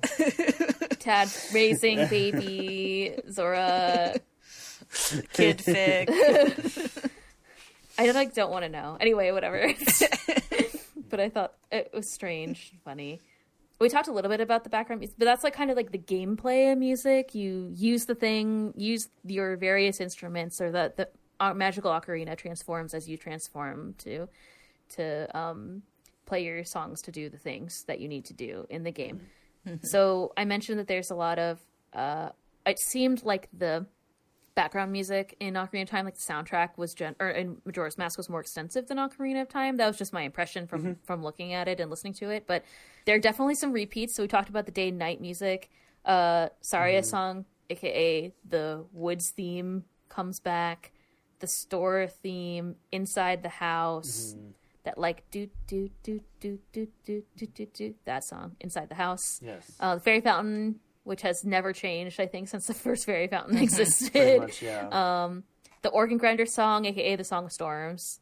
Yes. All the like sound effects, like the heart container, treasure test. Yeah. The shooting gallery music is the same. The battle music is very similar to Majora's Mask and Ocarina of Time. It's not exactly the same, but there's like similar themes, but it's been like reorchestrated. Mm-hmm. The Goron village music is the same as like the Goron sort of like village in the volcano in Ocarina of Time. The like ranch music I think is the same, with Epona's song like embedded in it. The Marine Research Lab song is the same. The Ikana Graveyard is kind of similar to outside Hyrule Castle when you like in adult Link's time. So like when you step outside of Hyrule Castle, or sorry, not Hyrule Castle, you step outside of the Temple of Time. So like in the Hyrule Castle town, that sort of like howling, awful music is like very, very similar. There was some new music, I think, that comes back in later games, which is like the mini game song. I definitely remember that in Wind Waker. We talked about how the Hyrule Field song is back, which is great. And then we talked about how in other places there's like new music, which is very interesting. One that I really liked particularly was the Deku Palace music, which has this like, it's like very like a medieval vibe. It's like very bardcore before bardcore existed, which is hilarious. It has like this sort of like drum and flute. Yeah, I don't know. It has a very medieval vibe to me. Like medieval European vibe. It was very interesting and I enjoyed that. The Oath of the Order has this like the giants like distorted voices in it, which is a little bit weird and creepy. The Great Bay coast music is like super sinister. Yeah, it's really eerie. I didn't like notice that at first, and then I was like hanging around there doing other stuff, and I was like, "What is this?" But then it also has a steel drum, which in my mind is like the happiest and most relaxed possible instrument. But yet they managed to even make a steel drum sound creepy in Majora's Mask. So props to you, Koji Kondo, if you're listening to this podcast, for making even steel drums sound scary, which is hilarious to me. And then like I found Mikau's song really lame. Oh yeah, it's like 4 notes. And I was like, is this like your dying ballad? And it's like 4 notes. Like, why are we doing this? Maybe there's not enough. Maybe they just needed space for RAM or something. But I was like, what the F? Give him like a crazier song anyway. And then like the Gerudo pirate music is not the same as the Gerudo Valley, but it's very similar, so it has the same vibe. Well, is it not similar to the also Hyrule Castle in like? Yeah, it reminded me of like the older Hyrule Castle. Yeah. Actually, I think the Ikana Castle music reminded me of like Ganon's Castle and Link to the Past. Maybe that's what I'm thinking of. The Ikana Valley and Ikana. Yeah, I think I'm thinking of Ikana Castle, not the Pirate Fortress. Yeah. But yeah, that reminded me of Ganon's theme and Ganon's Castle from Link to the Past. I don't think it's exactly the same, but it also has a similar vibe. And the Ikana Valley music gives me like all the heebie-jeebies. There's like every kind of thing that you could put in it to make it scary. There's like chanting, like the Temple of Time music. There's like shrieking. There's like this distorted whistle sound. There's this like distorted, like, you know, when you slam on the bass end of a piano, like the low notes of a piano, there's this like slamming piano noise in it. Everything about it is horrifying. And that place is really scary, so I think that it works, but it's just like, yeah, it was a really, really creepy vibe. And I really also enjoyed the Stone Temple inverted music, where it plays that like... Yeah, I loved that change. It plays the music differently, and then it has the really interesting part, I think, is that it has like what sounds like a sped up like tape noise, like a fast forward tape noise or rewinded tape sound that plays in it. Like this distorted, like really sped up noise that's added, sound effect that's added in it, and I think it's really great. And horrifying, but also really great.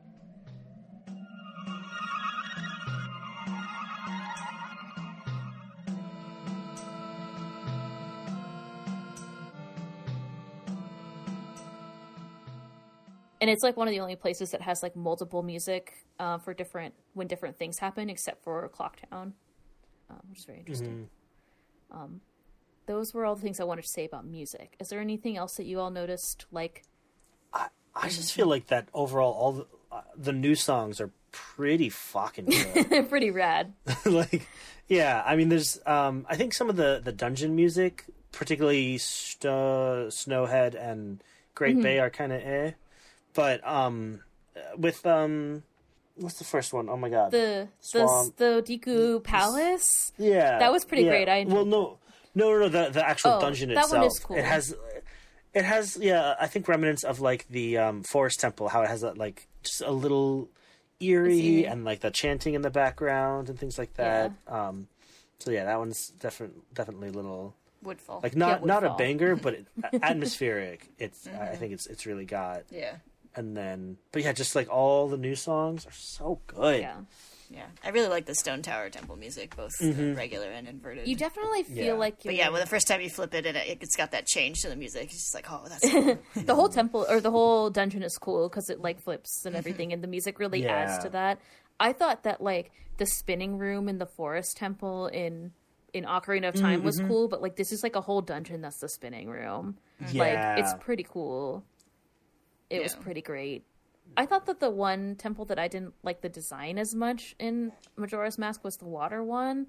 Like, it is really, it's a lot easier to navigate, but I found it very, like, industrial looking.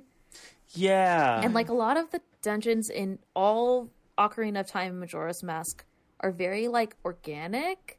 Like, they look like they're part of the place that they're in, if that makes sense. Like, like the Spirit Temple looks like a cave in the desert that's been like carved and like crafted, and like the Forest Temple looks like this building that was built in the forest that's been like overgrown. Like they all, even if there's like a sort of like a, or like, you know, you're inside a tree or you're inside a fish or you're inside something, like the levels are all very sort of like organic.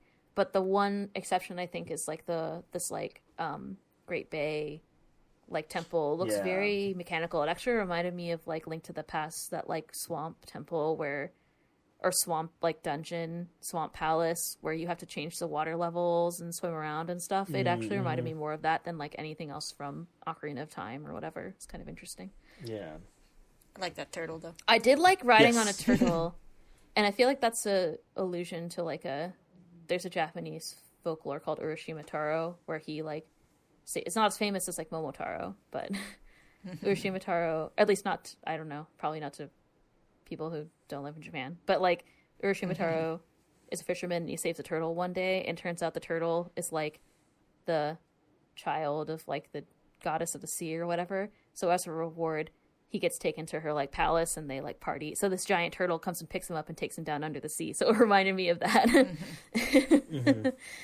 Yeah, there's a lot of like turtle islands and turtle worlds and mythology. There's a little trees on top of the turtle like Torterra. Also, I also feel like he was also in the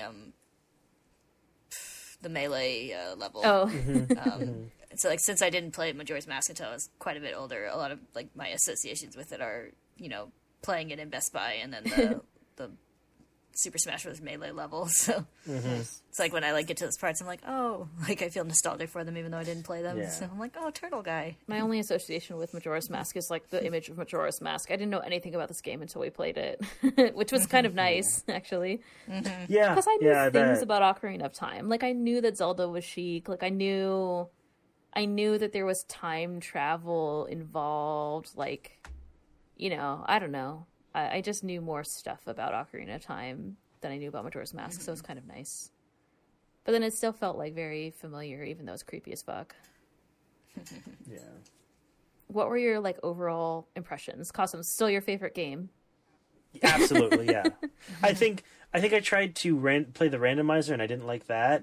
But I think as for the game itself in its original state, so good. Why So didn't you good. like the randomizer? Just out of curiosity. I think it's very linear, and basically you don't ever have to go back. Pretty much, like once you're done with the swamp, you really have no reason to go back. Once you're done with Snowhead, there's very little. Like you don't need to get something from Great Bay and then go back to Snowhead, right? Whereas with Ocarina of Time, you start in the forest and then you come back later as an adult and you go to the fire temple and the dongos. Like you circle the area at least 2 times, and then on top of that there are things that you have to go back for when you get later items. So there's like stuff that you have to wait before you can go back to get in, like Kakariko Village or in Like you can't go in the well until it's like you're an adult or whatever. You can't. Yeah. Stuff like that. And so I think for that, you need to come back you need multiple items that you don't normally have the first time you go through and play through an area. Whereas with Majora's Mask, it's basically you get the items in the area, you get everything you need from there, and then you move on, with the exception of like some obnoxious things like the deeds from trading, you know. If you want to do that, you have to do it over and over again, apparently, which is annoying. Yeah, and like if you find the first one, but not the second one, once you reset time, you're gonna have to go back and get the first one again. And so I think it just doesn't lend itself as well to randomizer. I think another part of it is that the Ocarina of Time has the tools for it are just so well designed. It's more popular, right? So there's some more. It's more popular. Yeah, it's got the support. It's the layout's very clear on what you need to do. It's very great for beginners, whereas the Majora's Mask one is a lot more. If you don't know what you're doing, it's harder to sort of see. Okay, what do I have to do next? Where can I go? How do I approach this? Do you think like Majora's Mask has some things you have to do in a certain order, but a lot of it is like non-linear. Like you can get all the side masks, I think, without doing certain things, or you know, like, do you think that like when you play this, do you play it the same way every time? Like, no. Okay. Well, I mean, maybe, because I think I do a dungeon and then I go back and I like, all right, what are the side quests I can do? Like I circle through the clock town and go a bit further out, and then I go to the next dungeon, and then I come back. Okay, what can I do, and things like that. I think just the difference is maybe not remembering what everything, or you know, because I think like with my impression, at least, is with Ocarina of Time, it's the same order every time. If you're not playing the randomizer, it's exactly the same. Like I guess you can go to some of the different dungeons first. Like you said, you did one of the other dungeons when it wasn't the one that Navi was telling you to go to. I can't remember which one it was. Yeah, I did Water Temple before Fire Temple. But like other than that, like there's not a lot of flexibility. Yeah. Compared to That's Majora's fair. Mask. That's my impression from playing it. I don't know if that's true. Yeah, I mean, you definitely could go through, like, I think that there is a huge variety in, like, which ones I do first, like, which side quests, in the order, and, like, there's some that I might forget and I might do a bit later, there's some that I might, so I think there is sort of you have the option to come back and do things very out of order, but just I think the way I play is I try before moving on, completing everything I can do. Yeah, you're still you. All the side quests like first. Like it's like what you're describing to me sounds like the way that you approach the game in general, not necessarily general, yes. like I have a checklist of things that I'm going to do that I can do in whatever order I want or whatever. Yeah. Yeah. Which is interesting in and of itself. Actually, I'm sure people play this game very differently because I think there's a lot of. Like I kind of said before, my impression is with Majora's Mask, there's a lot of room for like strategy in like how you spend the 3 days. Like I never, I can understand why it'd be frustrating for people, but I never found it challenging. I just saw it more as like, okay, like I'm gonna have to like prepare that I'm gonna do this thing in 3 days once I figure out like how it works, once it's in my notebook, or like once I open the dungeon, or like once I do this thing, like. You have to like anticipate more what you're gonna do and like plan what you're going to do, I think, as opposed to just being like I'm gonna go in dungeon and see what happens, which is what I would do in Ocarina of Time. Yeah, I think I think the frustration was mostly from just poor time management, because I didn't reset time probably when I should have, and like I was like, oh, I have enough time to do this, because it was like early in the second day, but Stone Tower, for example, is very long, and I didn't know what I was doing, and I think I missed a fairy here and there, and so I think between that and between Great Bay, a similar issue happened. Otherwise, yeah, for the most part, it's like, okay, I know what I need to do, and again, being able to skip to the exact hour helps a lot, and sort of just. I have a general outline because I've played it. I remember a lot of the things. I don't know how much you looked up because you had a guide, but playing the first time without a guide, just hopping right into it, I think it would be a lot more frustrating. The first like couple, I started to rely more on the guide when I realized I had to get Epona, and I was like, I don't even know. Like I didn't even know there was like a ranch in this game. You know what I mean? Like it's not like in Ocarina of Time. Part of the first thing you do when you're sneaking into Hyrule Castles, you have to wake up the guy from the ranch, so like it exists. But I didn't just go run around Termina Field. Like I went straight for I didn't find Milk Road. I went straight to the woods. Like I found the path to the woods right away. It's not like I went to the wrong place or something. Like I went in the correct direction immediately when I left to go to that temple. So like I didn't know that existed. I didn't even like think about Epona after because I'm an asshole, but I was just like, like it is nice when you reunite, but I just like didn't care. Like it wasn't on my mind, and I was like, now I gotta figure out where Epona is. Like so I had to look that up in a guide. And like sometimes things were just like not obvious. Like I was like, what do I do with the Zora eggs? And then it's like take them back to the Marine Lab, and I was like, oh right, I did go in there and talk to that guy. I definitely should have. I should have known that, and like stuff like that. Like it was kind of the same. Like I feel like I used the guide the same way that I used it generally speaking in Ocarina of Time, where it'd be like I would try to do stuff, and then I would be like, I know I need to get into the stupid Pirate Bay, but like how do you actually do that? There must be a way to sneak in here. And it was like blast through the wall, and I was like, oh yeah, okay, like, or whatever, just like that kind of thing where I would try something, but then like also I think with the added pressure of time, where it's like I have to get all these eggs in 3 days, I can't like think about this for a whole day. Like if I want to be efficient, like I could go back and do it again, but we have a recording schedule that I theoretically had to meet that I definitely didn't. So I was like, okay, like I'm going to think about this for like 10 minutes. And then if I can't figure it out, then I'm going to look at a guide or whatever. So I definitely went to a guide earlier because of the time limit, but I didn't just follow a guide. So I still use it the same way. But I think that's the same thing where if you wanted to try and do it on your own, you didn't have a guide, you want to have that, there's a sense of accomplishment for some people for doing it by themselves. If I had 3 years you to get do to it. yeah, Whatever. and there's nothing wrong with that, but like if that's what you're trying to do and you finally figure it out and you've gotten 5 of the eggs and you're run out of time, so now you have to turn back time and do it all over again. You know what to do, but you have to go through the entire fortress again. You have to open all the gates. The pinnacle rock or whatever. Yeah. You have to find the seahorse. So so for that reason, I think it's frustrating. It's if you have to do that multiple times because you don't know all these side quests very well. You missed the small window that you're supposed to do something. You failed at saving Romani. I failed at the very end of Kefi's thing to get the mask. And so I mean that's probably the most involved side quest there is. So I had to start that all over again. And again, if it was N64 where I didn't have the option to skip to a specific hour, You're waiting there'd around. be a lot of waiting. And if that's all I had left to do, I didn't have anything else that I could have done. So there's definitely lot trade-offs that I think. Yeah. So I think that it is.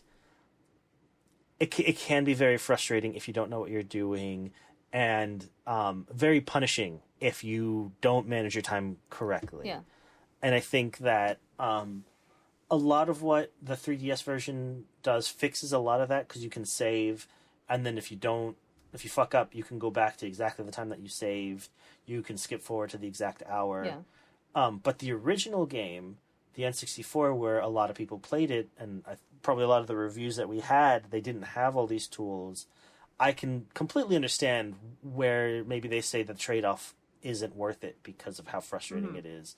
Sure, it might be cool that you have the 3-day cycle and, these events that happen, but, it's just not worth it because of the hassle of if you fuck up, you have to do the whole thing. There's a tipping point in all games where it is no longer fun. I can't remember specifically, but there's games where it's just no, I refuse to practice playing a game.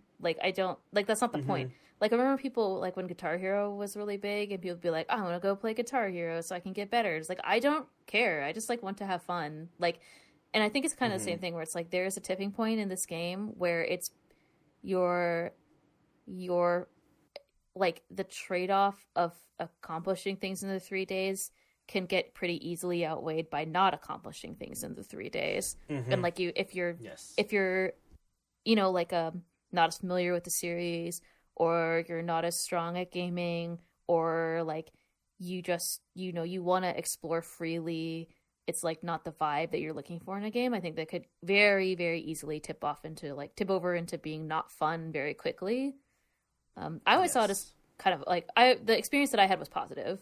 I really enjoyed the concept of changing time over and over again. And even if I needed to redo things, it was oh, I have to go make it spring again to do this. And I treated it more as a puzzle. It was a puzzle mechanism outside of a dungeon, which in Zelda is kind of an interesting concept because you have a lot of these, the dungeon is you got to figure out a couple of things to make the dungeon work. And it was kind of you have this meta layer of a puzzle that you have to figure out, which I really enjoyed.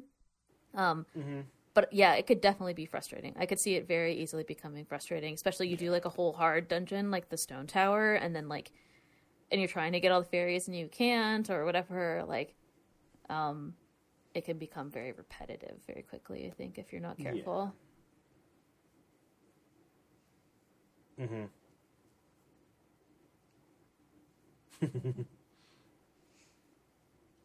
I think it's a game you kind of got to know what you're going into to some degree when you start it. If you're expecting it to be Ocarina of Time 2, it's not that. It's not. Yeah. It's a completely different game. It looks like Ocarina of Time. Yeah. I mean, It walks and it's talks built on the engine, but yeah. Yeah, and it's on the N64. But I do think the game console. does a good job of making it very clear very early on that it's not Ocarina of Time 2, even though it is the sequel. It's a direct sequel, but it's not the same game. Yeah. So it's not my favorite because it's a little too stressful, I think, for me to enjoy it on that kind of level. But I do kind of think it's a masterpiece. It's a very interesting game mechanic. There must have been time-based games and stuff in the past. Like, I don't really know. I'm not.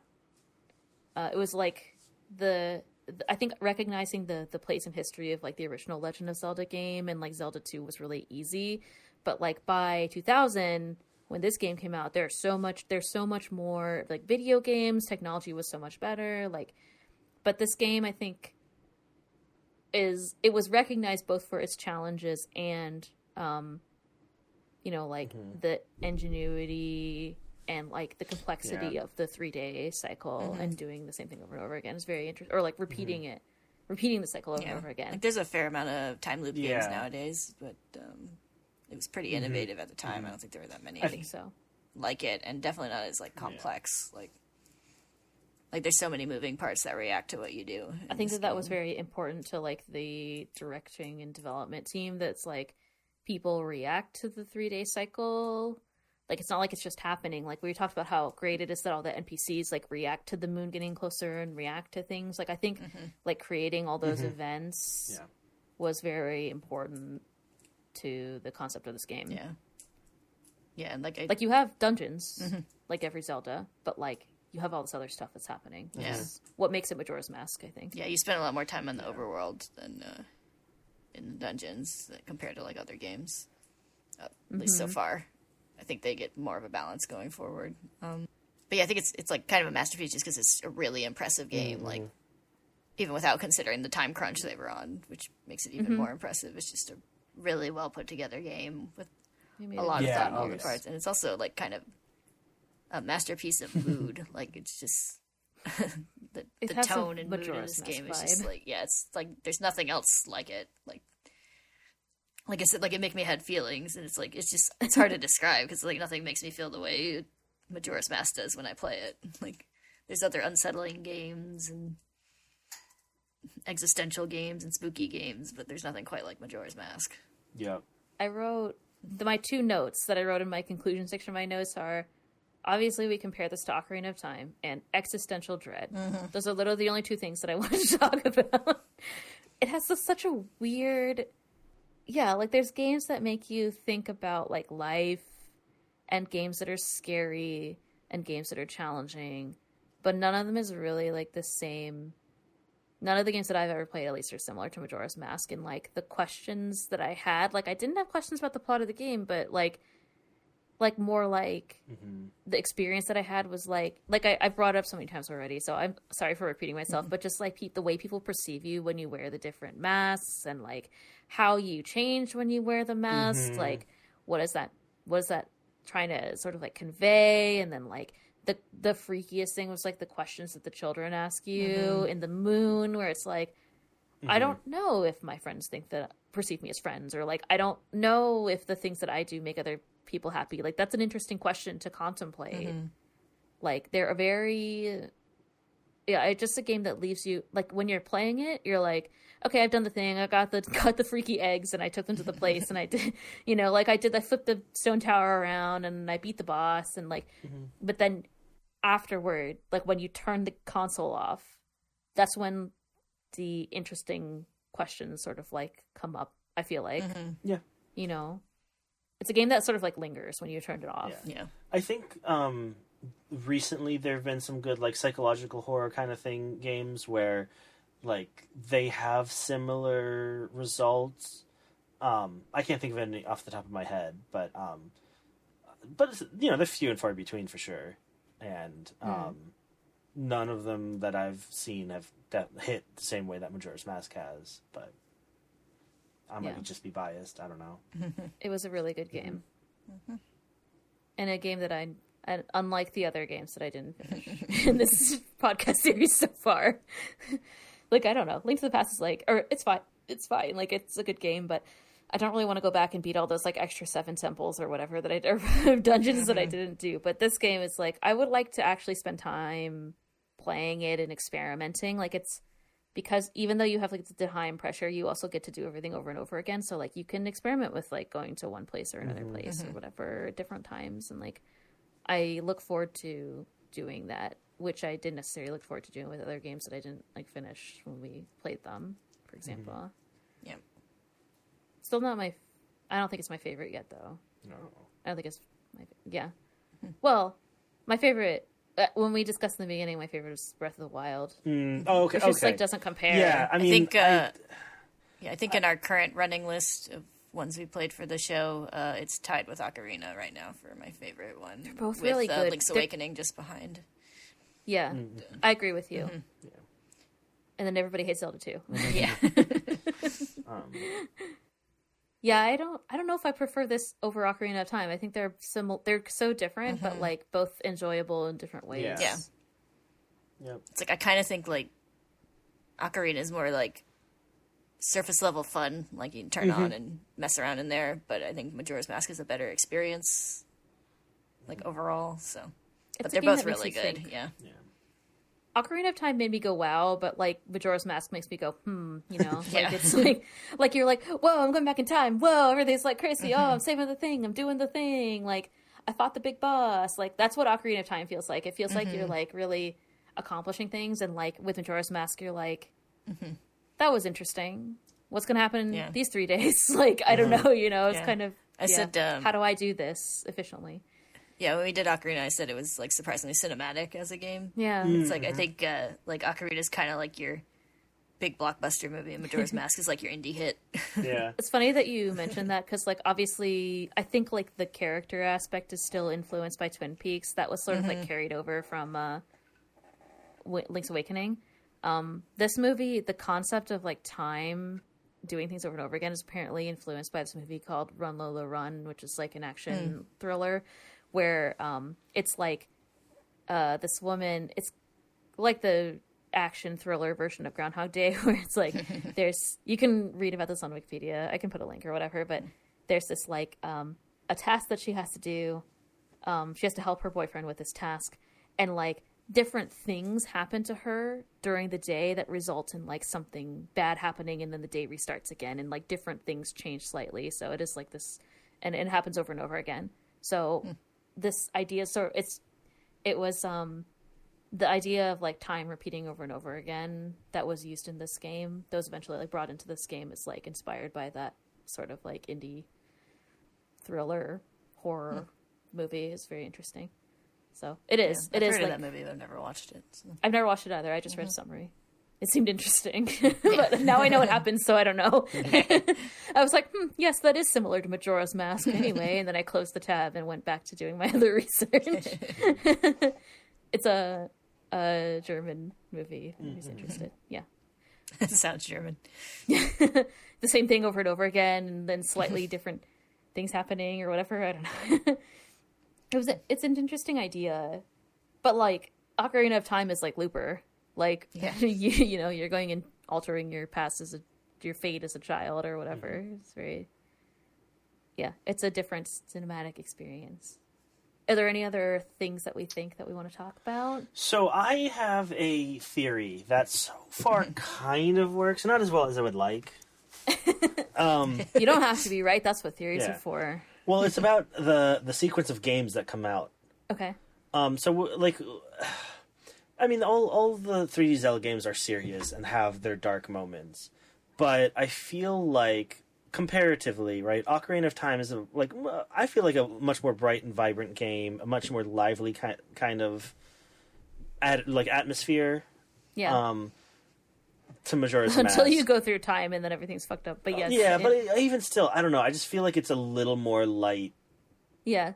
And then you've got Majora's Mask, which is this complete existential sort of dark themed game. And then you go back to Wind Waker, which is very bright and cute and happy. Yeah. Again, serious Princess? movements. And then Twilight Princess, which goes back to sort of this dark, gloomy kind of world. And then back to Skyward Sword, which is, again, bright, vibrant, lively. The characters are very sort of animated. And then you go to Breath of the Wild, which is a weird mix. It's like the darkness in it is very different in that it's like just a very lonely sort of feel. Like even the villages, I feel like, aren't alive. There's a few people. Quiet. They're quiet. It feels like a very empty sort of What? Because everyone's dead. Yes.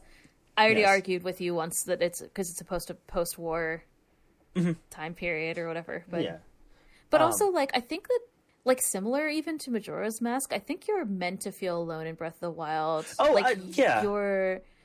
It's part of the story. Yeah, and so it feels dark in that way, but I feel like a lot like when you're exploring. Yes, the it's world lonely, is bright, but it's bright, and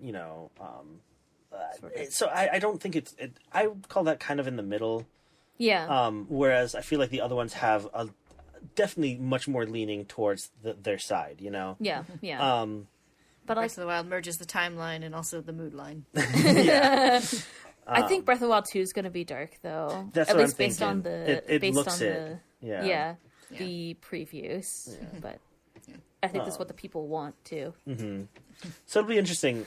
Maybe this is in the middle, so they just didn't make that pendulum swing all the way. So then the next one's going to be dark, and then we'll go back to the pattern. I don't know. We'll see.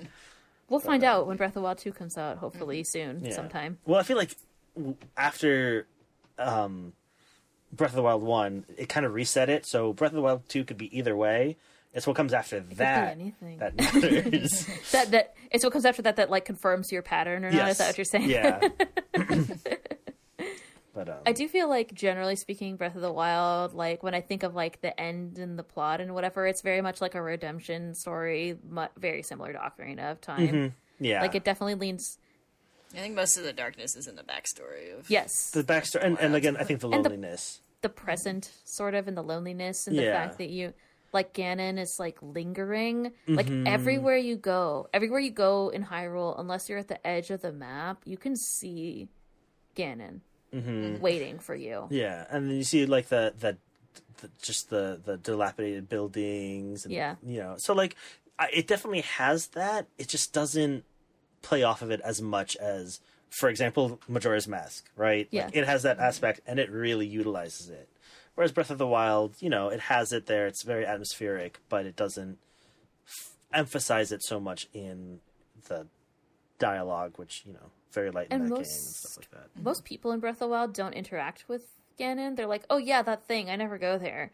But I think the thing about Majora's Mask is like every NPC is like, what about that moon though? Like it's constant. Like you can't, I think part of that like anxious feeling that comes from it is also you can't, literally anywhere you go, you can see the moon. Everyone's talking about the moon. Everyone's talking about the carnival. Everybody, like you know what's going to happen, but like they don't. So there's also this sort of like dramatic irony.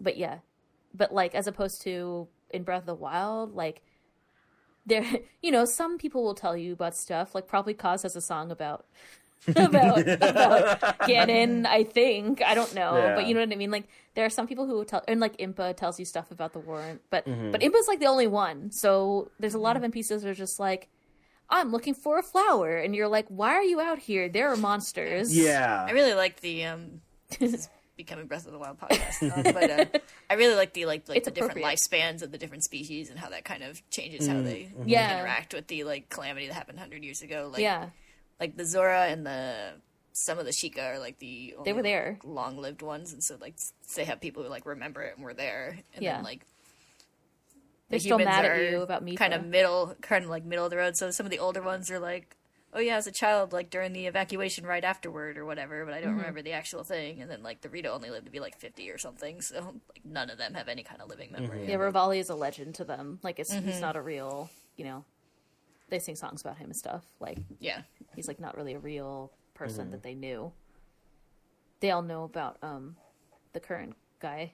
I can't remember what his name is. Tiba. Yeah. The one who you need to get the bow from and stuff. Yes. Of course you know the bird people. I like the Rito. Yeah, I just said of course you know the bird people. You proved me right. I like their like music in the Rito village. And I like Kaz. Who wouldn't like him? He's a accordion playing parrot who sings you ballads everywhere you see him. Do you think anyone's reunited all the Kazes? You know how like someone reunited all the Beatles? Yeah. Maybe someone pushed all the Kazes together. Anyway. Breath of the Wild talk. Yes. It's a preview for next year.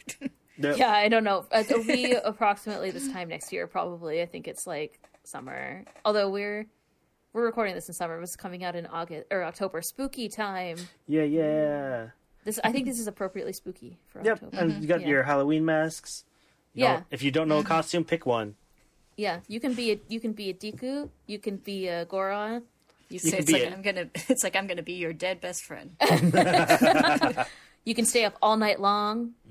I forgot to talk about how creepy the all night mask is. It explicitly says it's a torture device. Yeah. Yes. Yeah. It's like cool. Great. Well, I mean, you had like the torture dungeon from Ocarina of Time that was like, this is the remnants of Hyrule's bloody past, and you're like, okay, I'm just a child. There's all sorts of interesting implications with Akana Valley too in this game. Yeah, everybody's dead. Yeah, like what war was it? There was a war with a rival kingdom and stuff. And you're like, I wonder who that could possibly be in this world with two lands or whatever. Yeah. Yes. Oh, something I found upsetting is when you wear the... Just one thing? Well, something we haven't talked about yet that I found upsetting. When you wear the, skeleton, captain's mask or whatever his name was. Yeah. And you, talk to the little skull people. And they'll be like, oh, I did this thing for you. And they're like, did I complete my task? And you say yes. And they're like, all right, I'll complete my final task. And then they just die. Yeah. And I'm like, oh, okay.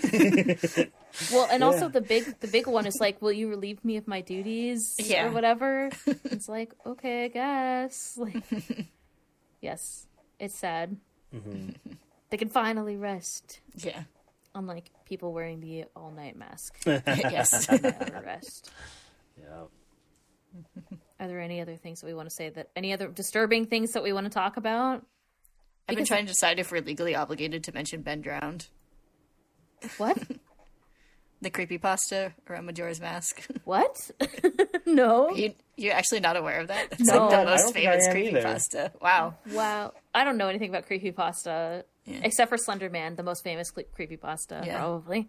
You have to look into it. I think you would enjoy knowing about it. Would I? I don't know. Yeah, okay, but it's a very involved, pretty famous podcast where someone used modified gameplay and everything. It wasn't just written down. There was all these videos and stuff, and it's basically they get a haunted Majora's Mask cartridge, and it's a what is it? ARG? Yeah.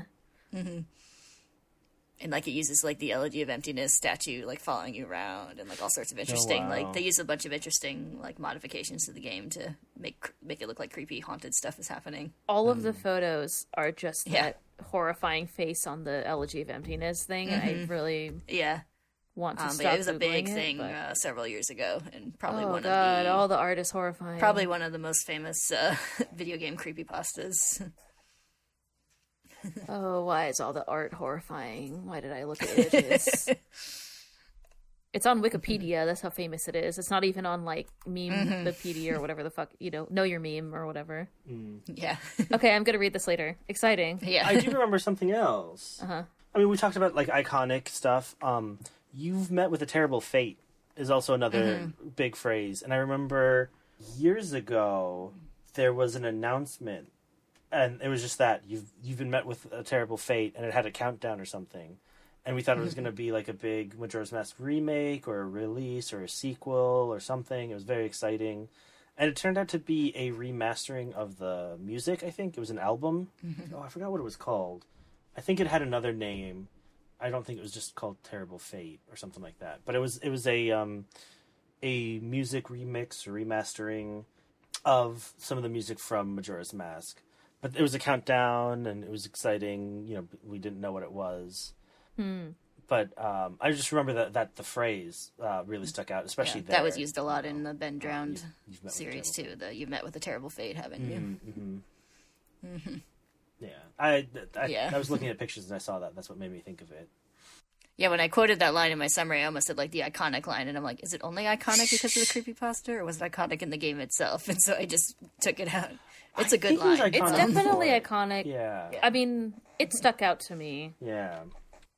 Definitely. Not knowing anything about the creepypasta or anything about this game. I was like, I definitely have. I'm a tiny Deku thing, and you took all my shit. My last connection to my past, where I was triumphant, you've stolen it. I was mad for Link. I think that's everything, unless anyone else has any other last minute ARGs, words. any other Majora's Mask? Yeah. There's probably more than one Majora's Mask ARG. I'm sure. To be fair. It's definitely a game ripe for creepypasta. Oh yeah.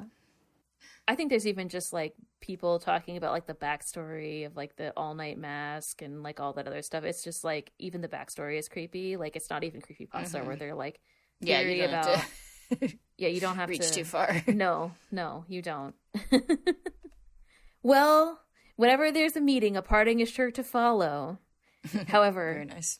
that parting need not last forever. Whether a parting be forever or merely for a short time, that's up to you. So, join us November 1st for Oracle Seasons and Oracle of Ages. Yay. Yay. I always look for a good quote to end. And Yeah. that was like, perfect, creepy mask man. Yeah. That's exactly what I was looking for. Yeah, next we're going to play Oracle Seasons and Oracle of Ages, which are the Game Boy Color Yeah. duo. Yes. And then finally we can play Wind Waker. I mean, what? Yeah. Although I don't know anything about Oracle Seasons and Oracle of Ages, and these were like a collaboration with Capcom, so I'm sure it'll be like slightly different and interesting. So we'll see how it goes. I'm getting on that Pokemon buy 2 games bandwagon. Oh, yeah. Get them all to cash in for 2 games. Yeah. And I think there's Gotta catch them all. yes, there's a link between them. Like there's things that are different between them, like if you play them in different order and stuff. So Yeah, you can like play one and then do like a linked game of the second one, where it sort of like continues the story. yeah. So yeah, should be interesting. Yeah, so it will be a time. Does anyone have the cartridge? I'm gonna play it on 3DS. And I've got the 3DS. I don't know where my Game Boy is, so I'm gonna probably just play the ROM again. Wow. Anyway, thank you all for listening, and we will see you next time for Oracle of whatever. Oracles. All right, sounds good. 2 of them. Yeah. Bye-bye. Bye. Bye.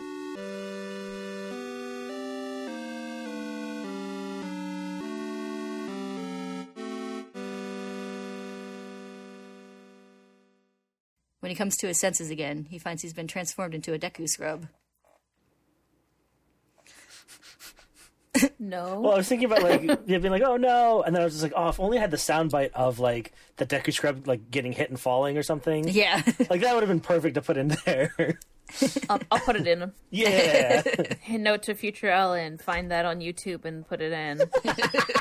You sound so thrilled to have to do that. It's because I do this to myself because I'll probably play music clips out loud, which means I have to go find them later because I still haven't figured out how to pipe sound from a computer into here. Don't worry about it; it's fine. It's all for future Ellen's problem. But like when he falls, doesn't it just go mew? Well, no, I He think does that I think- little like screamy sound. yeah, and like then... yeah. Okay, I'll find it. I think he makes the sound when he first gets transformed too. Like, Oh, he's his like freaking out. that Yeah. sound. Yeah, okay. It just came out for the Switch Online Library in 2022, which is current. That was a long time ago. Man, the 3DS. Do you think they're freaking? Well, I guess they're not going to do any more handhelds because they're doing the Switch. I feel like we talked about this in another Well, I episode. mean, if they keep that model up with the next console, but Who knows? Well- Nintendo does their own thing. Yeah, yeah, they definitely are like unapologetically Nintendo. Yeah. Like, I don't know. I'm sure there's like people like Xbox and PlayStation and whatever, but like they're just computers. Like, and most of the like not a lot of the games are like you can play it on a PC or a PlayStation or an Xbox. So it's like, it's not really like a different console. Like you can use a different controller. Like I don't know. You know what I mean? I don't know. That's a rant. It's a hot take. I was having a lot of fond feelings for Nintendo's Nintendo-ness as I was holding my stupid N64 controller playing this game. Yeah, that was me last time playing Ocarina of Time. It is, and I was like, why do my elbows hurt? Because like we haven't, we've been holding our hands an extra like 2 inches apart for the last since the GameCube came out.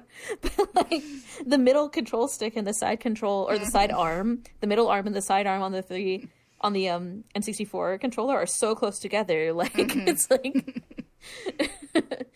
But It looks just like the it whole was invented experience. by aliens that have like 3 or 4 hands. Like, I got a great idea, and also it's and it's like this like clear plastic. And my Majora's Mask, I just ordered them. I ordered Majora's Mask and Ocarina of Time at the same time from a retro video game store here. My Ocarina of Time was a gray one. My Majora's Mask is gold, and it has a holographic label. Like, this is like peak Nintendo. Yeah. It's pretty great. And then, yeah, like the weird, and then I had to get extension cords and like plug it in and make sure my cats weren't zhuzhing the back of the N64 so that the power would stay connected, because I never had that problem as a child, but we also didn't have cats. So, you know, and I had to make sure it was on like a level surface. And I was like, these are the things, these are the times, these are things we experience as children. Nobody walked by and kicked out the AV cable, which happened a lot when I was a child. But yeah. Anyway. Good times. So this is only vaguely related, but one time in college I was playing a GameCube game on my Wii. So I had the GameCube controller plugged into it, and I had my chair in the middle of the room, and I was sitting there. And at one point I do like one of those like instinctive like jerks of the hand that you do with controllers sometimes when you're like really want to make that jump or whatever. And my Wii was like sitting on my windowsill, and so I like yanked it back, and it goes like plummeting to the ground. That was a bad idea. Yeah, I was like, oh no. I mean, it's a good thing that the N64 is basically made for children's houses where things get knocked off. Nintendo hardware is hardy, so it was fine. But I was just like, oh god.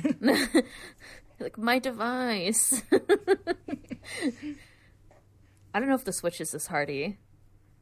Probably not as hardy, but still, I think hardier than its compatriots. Well, I mean, Ben, his cat knocked his down and ended up, I think, did his screen end up getting slightly cracked, or was it just a screen protector? I didn't hear this. Because yeah, his Switch was knocked down by one of his cats.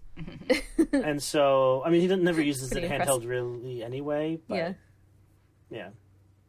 That's pretty funny. I didn't know that. I'll follow up. We know that at least that the cartridges are designed to be spit out. So yeah, at least the cartridges. Like I remember the like the PlayStation 2. If you set it down too hard, it would make the disc jump and stuff. So it's like shaking my head. It's not a console designed for children. It's a console designed for people who are like, gonna put it on a level surface. Plus, like, if you put in a CD, where's the fun of taking it out and blowing on it and putting it back in? Listen. It was nice to always feel like you had something to try if it didn't work. Like, it usually if works. If it just doesn't work, you're just kind of like, I guess I'll wipe it and try it again, and that never works. No, it never works. Although I remember when this is also a tangent, but when we were in our CD prime, I remember one of my friends in elementary school had a CD, and I'm pretty sure it was like Backstreet Boys or NSYNC. It's the one with the stripes that are like red and orange. You know what I'm talking about? I think it's NSYNC. Yep. Yeah. Anyway, whatever. It was cracked. The Backstreet Boys CDs were blue. Yes. It was cracked. Like, not all the way in half, obviously, but 1/4. Like, you know what I mean? Like, from the middle out across half of the CD. And it still played. And I was like, how is this possible? I mean, it probably didn't play well. I'm just saying it turned into thing, and it played music. But mind blown as a tiny child is what I'm trying to say.